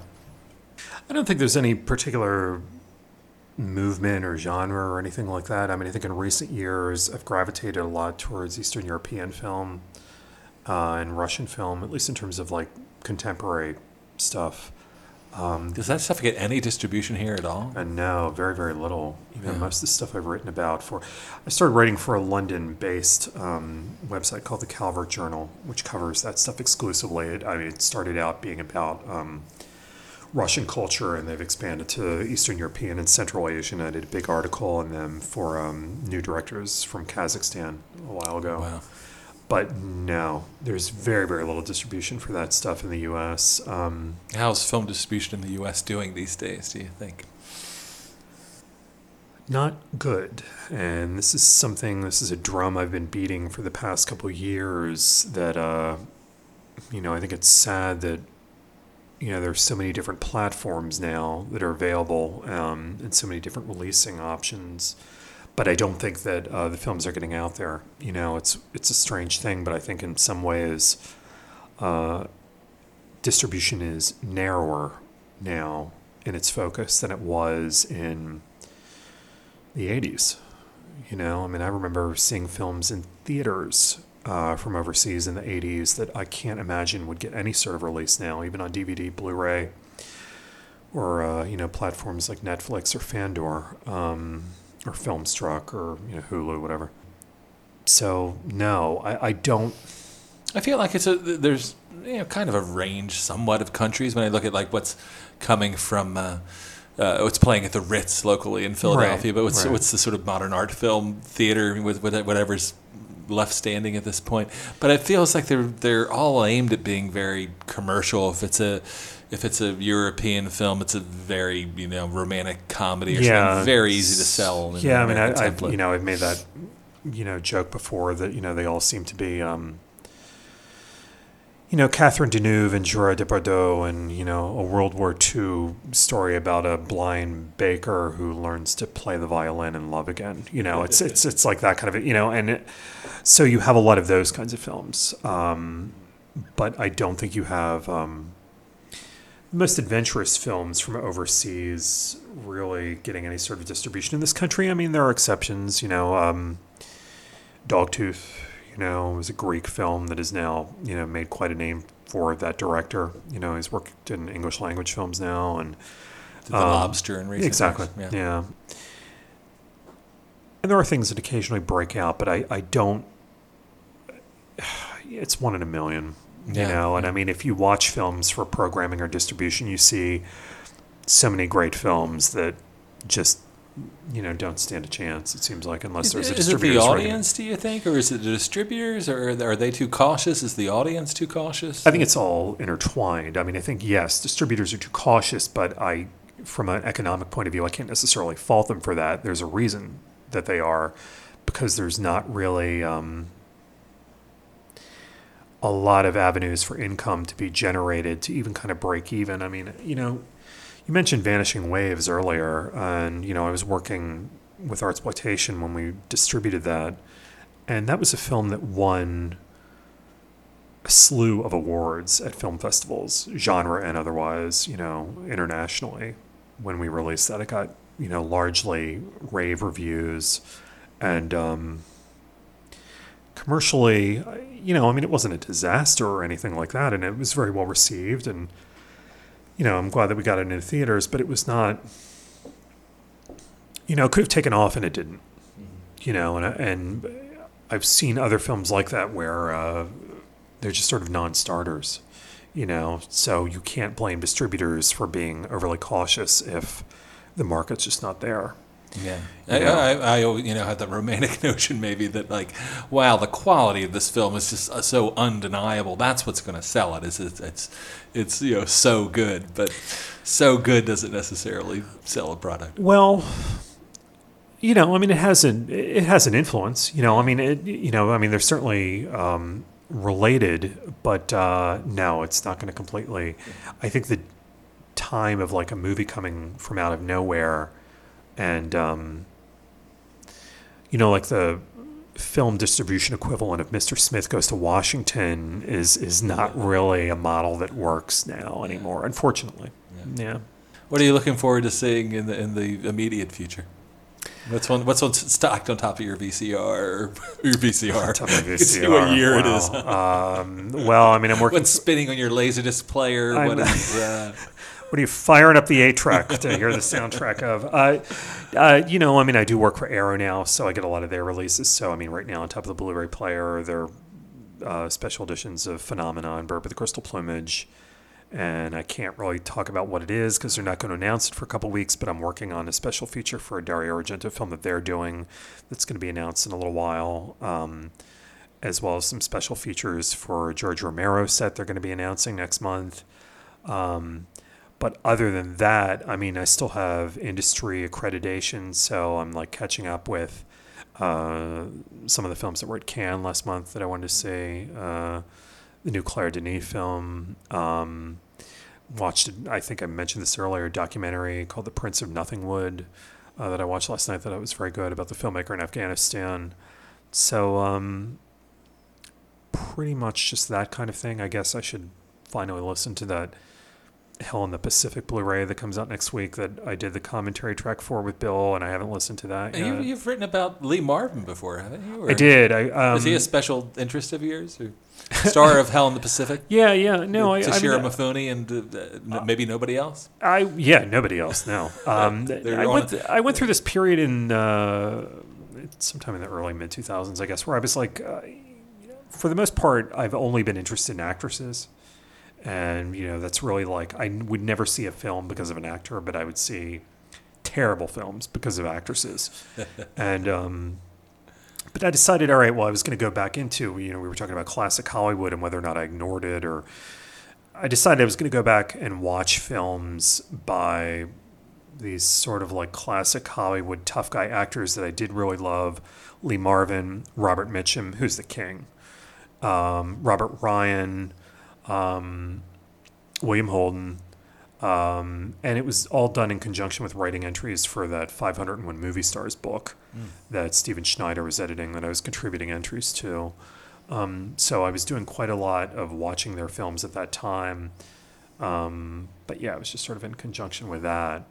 But no, that's interesting because, you think about those actors, and I probably would watch anything readily available by those people that I mentioned, whereas, I think the American... Those actors you mentioned in particular, they're tough guys, but it does seem like they're all tough guys who have a certain intelligence. Yeah, I think you look at American film actors like the ones that I mentioned, and I don't necessarily see contemporary equivalents to those, I don't want to pick on, Liam Hemsworth or Zac Efron or Channing Tatum, but you put those guys up against Lee Marvin and Robert Ryan and Robert Mitchum, and it's you got to be fucking kidding me. I remember making doing the math that Mitchum was 27 or something when he made Out of the Past. Yeah, but I guess he'd already been to the war or something. Well, he brought a lot with him at that point. And I talk about on the Hell in the Pacific commentary track that Lee Marvin's best work was certainly after he had very traumatic experiences in World War II, and spent a long time in VA.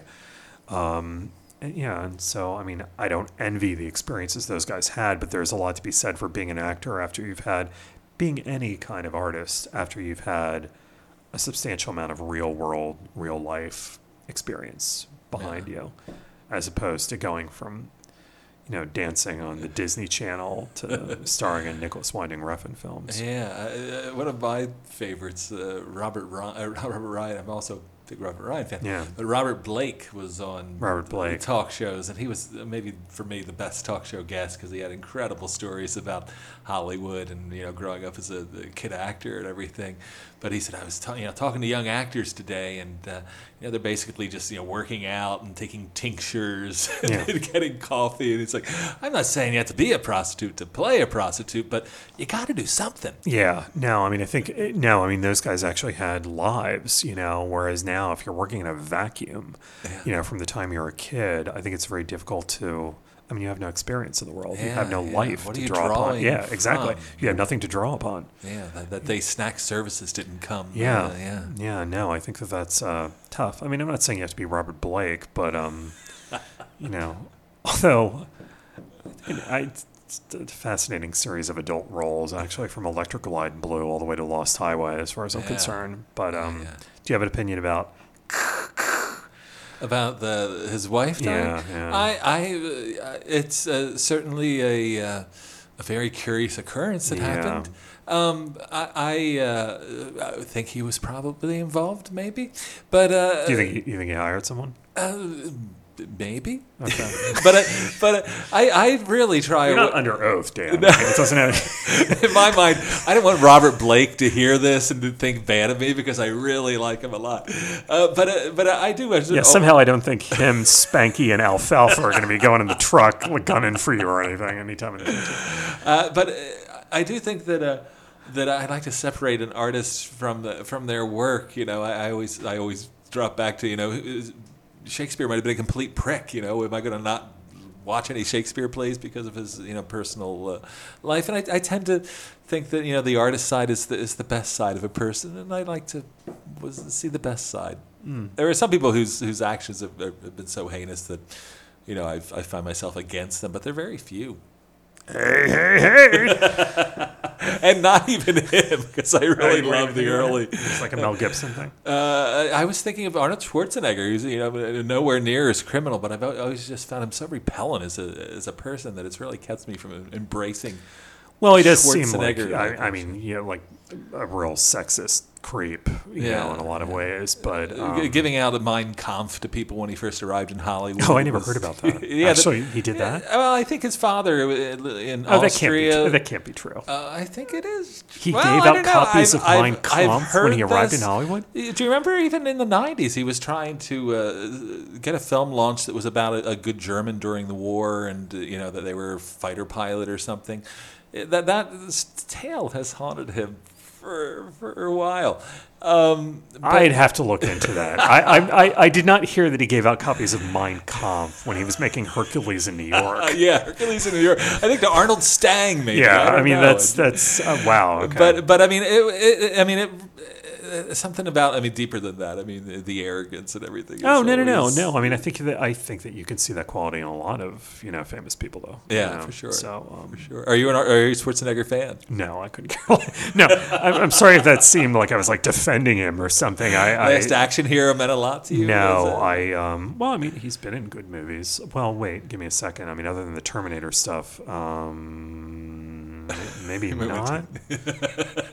I love the Terminator films. Junior, maybe? You like Twins, maybe? No, no. But there's got to be something else, right? Come on. Stay Hungry? I've never seen that, believe it or not. Yeah, no, I've heard that. But no, I've never caught that for whatever reason. The last place I wanted to drag this was an analysis of Arnold Schwarzenegger's career. You got to come up with something because I don't want to end on that note. He's not the Lee Marvin of our time. No.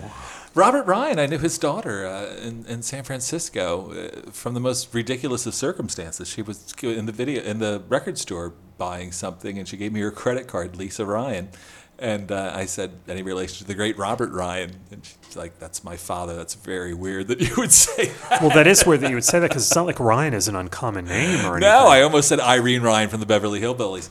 But I love Robert Ryan. I would love to talk to anybody about Robert Ryan. And it was just, having a nice conversation. But we became friends after that. And, such a great actor. Yeah. On Dangerous Ground is one of my favorite films. Yeah, and talking about the intelligence, I mean, that's almost always underlying that character is this anger that's almost seems like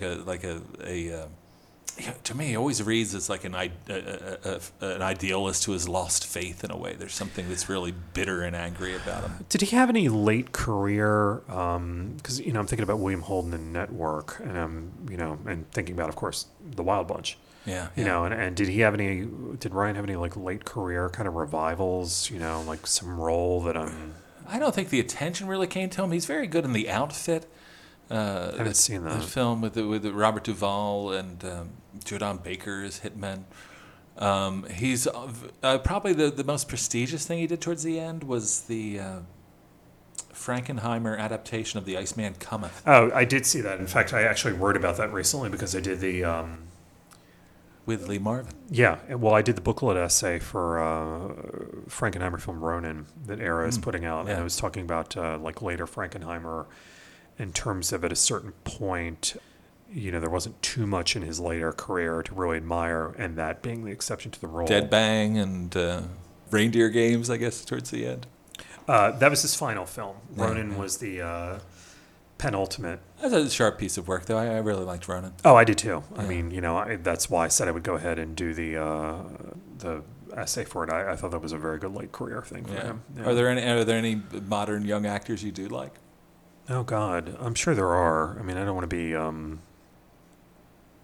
don't know. Name some people, and I kind of feel like looking for that sort of masculine type, that it's really hard to find an American that exudes that American man, that when there is those sort of naturally sort of masculine sort of figures, they're often Australian actors. Well, it's interesting. There are a lot of not a lot of, but there are some actors where I like the work that they've chosen and the directors that they've opted to work with, even if I don't necessarily care for them that much. And I made a dig at Ryan Gosling earlier, but I would put him in that category. I mean, he doesn't necessarily do anything for me, but he picks smart roles. But he picks smart roles, and he's done good work, And I mean, in terms of the other side of the gender thing, I mean, I do really like Michelle Williams, so that maybe not be fair to bring her up, but more than liking her, I like the films that she chooses and, the directors that she chooses to work with. So sometimes, you look at people like that and think, well, they seem very intelligent and very cinema literate in, the decisions that they make about their careers. But I don't necessarily care about watching Ryan Gosling on screen. I don't find him like charismatic the way, we were talking about Mitchum or Ryan or, Marvin or any of those, actors. Michael Shannon's one of those names that comes up a lot as someone who plays a lot of eccentric, extreme characters. He's extremely prolific, though. I think he did like 14 films last year or something like that. I mean, something insane like that. And, and I'm sure there are great films in there, but, there's also Batman versus Superman.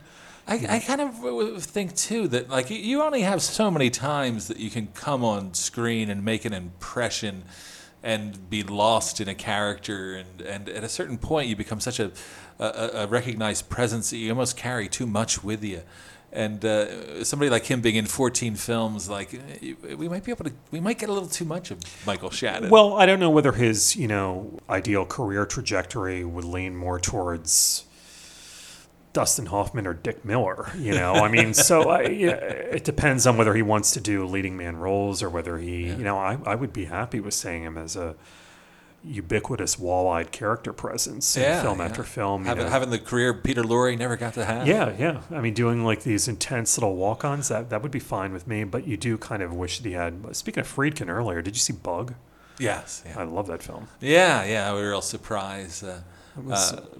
That was one of my favorite Friedkin films. Actually. Yeah. Killer Joe, seemed like it was trying to work the same realm of being this shocking thing. I was not a fan of that one. I wasn't a fan either. No, I thought it tried a little too hard. Did you see the recent Schrader film, Dog Eat Dog, I think it's called? No, I did not. I was curious, but... That definitely seems like it's trying to work that same sort of gothic exploitation shock kind of thing in it as well. Definitely Tarantino sort of influence. Yeah, I mean, I probably would have checked it out, but the screenplay was written by someone that I used to know on Facebook, who I now wouldn't mind seeing under the wheel of a truck. So I decided I thought I could safely avoid that one. You can check out that name on IMDb, I guess. Yeah, knock yourself out. You all right there, Camille? I think I... Shall we wrap this up? Sure. Well, Travis, thank you so much for standing by me while I led you through this rambling discussion. Again, thank you for having me on. It was a pleasure, Dan. Thanks. 1, 2, 3, 4. That's it for today's Fun to Know podcast. Thanks to Travis Crawford for such a relaxed and amusing conversation. Check out the Calvert Journal and the latest releases from Arrow Films for his film writing. Best of luck to Travis as he locates to Alabama to enrich the local film culture there, no doubt.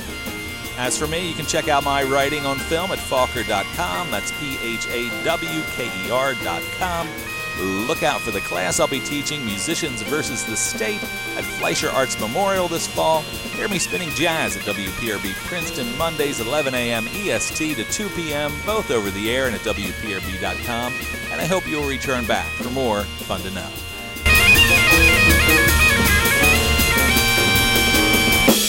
We're free, I tell you. So wake up. It's time.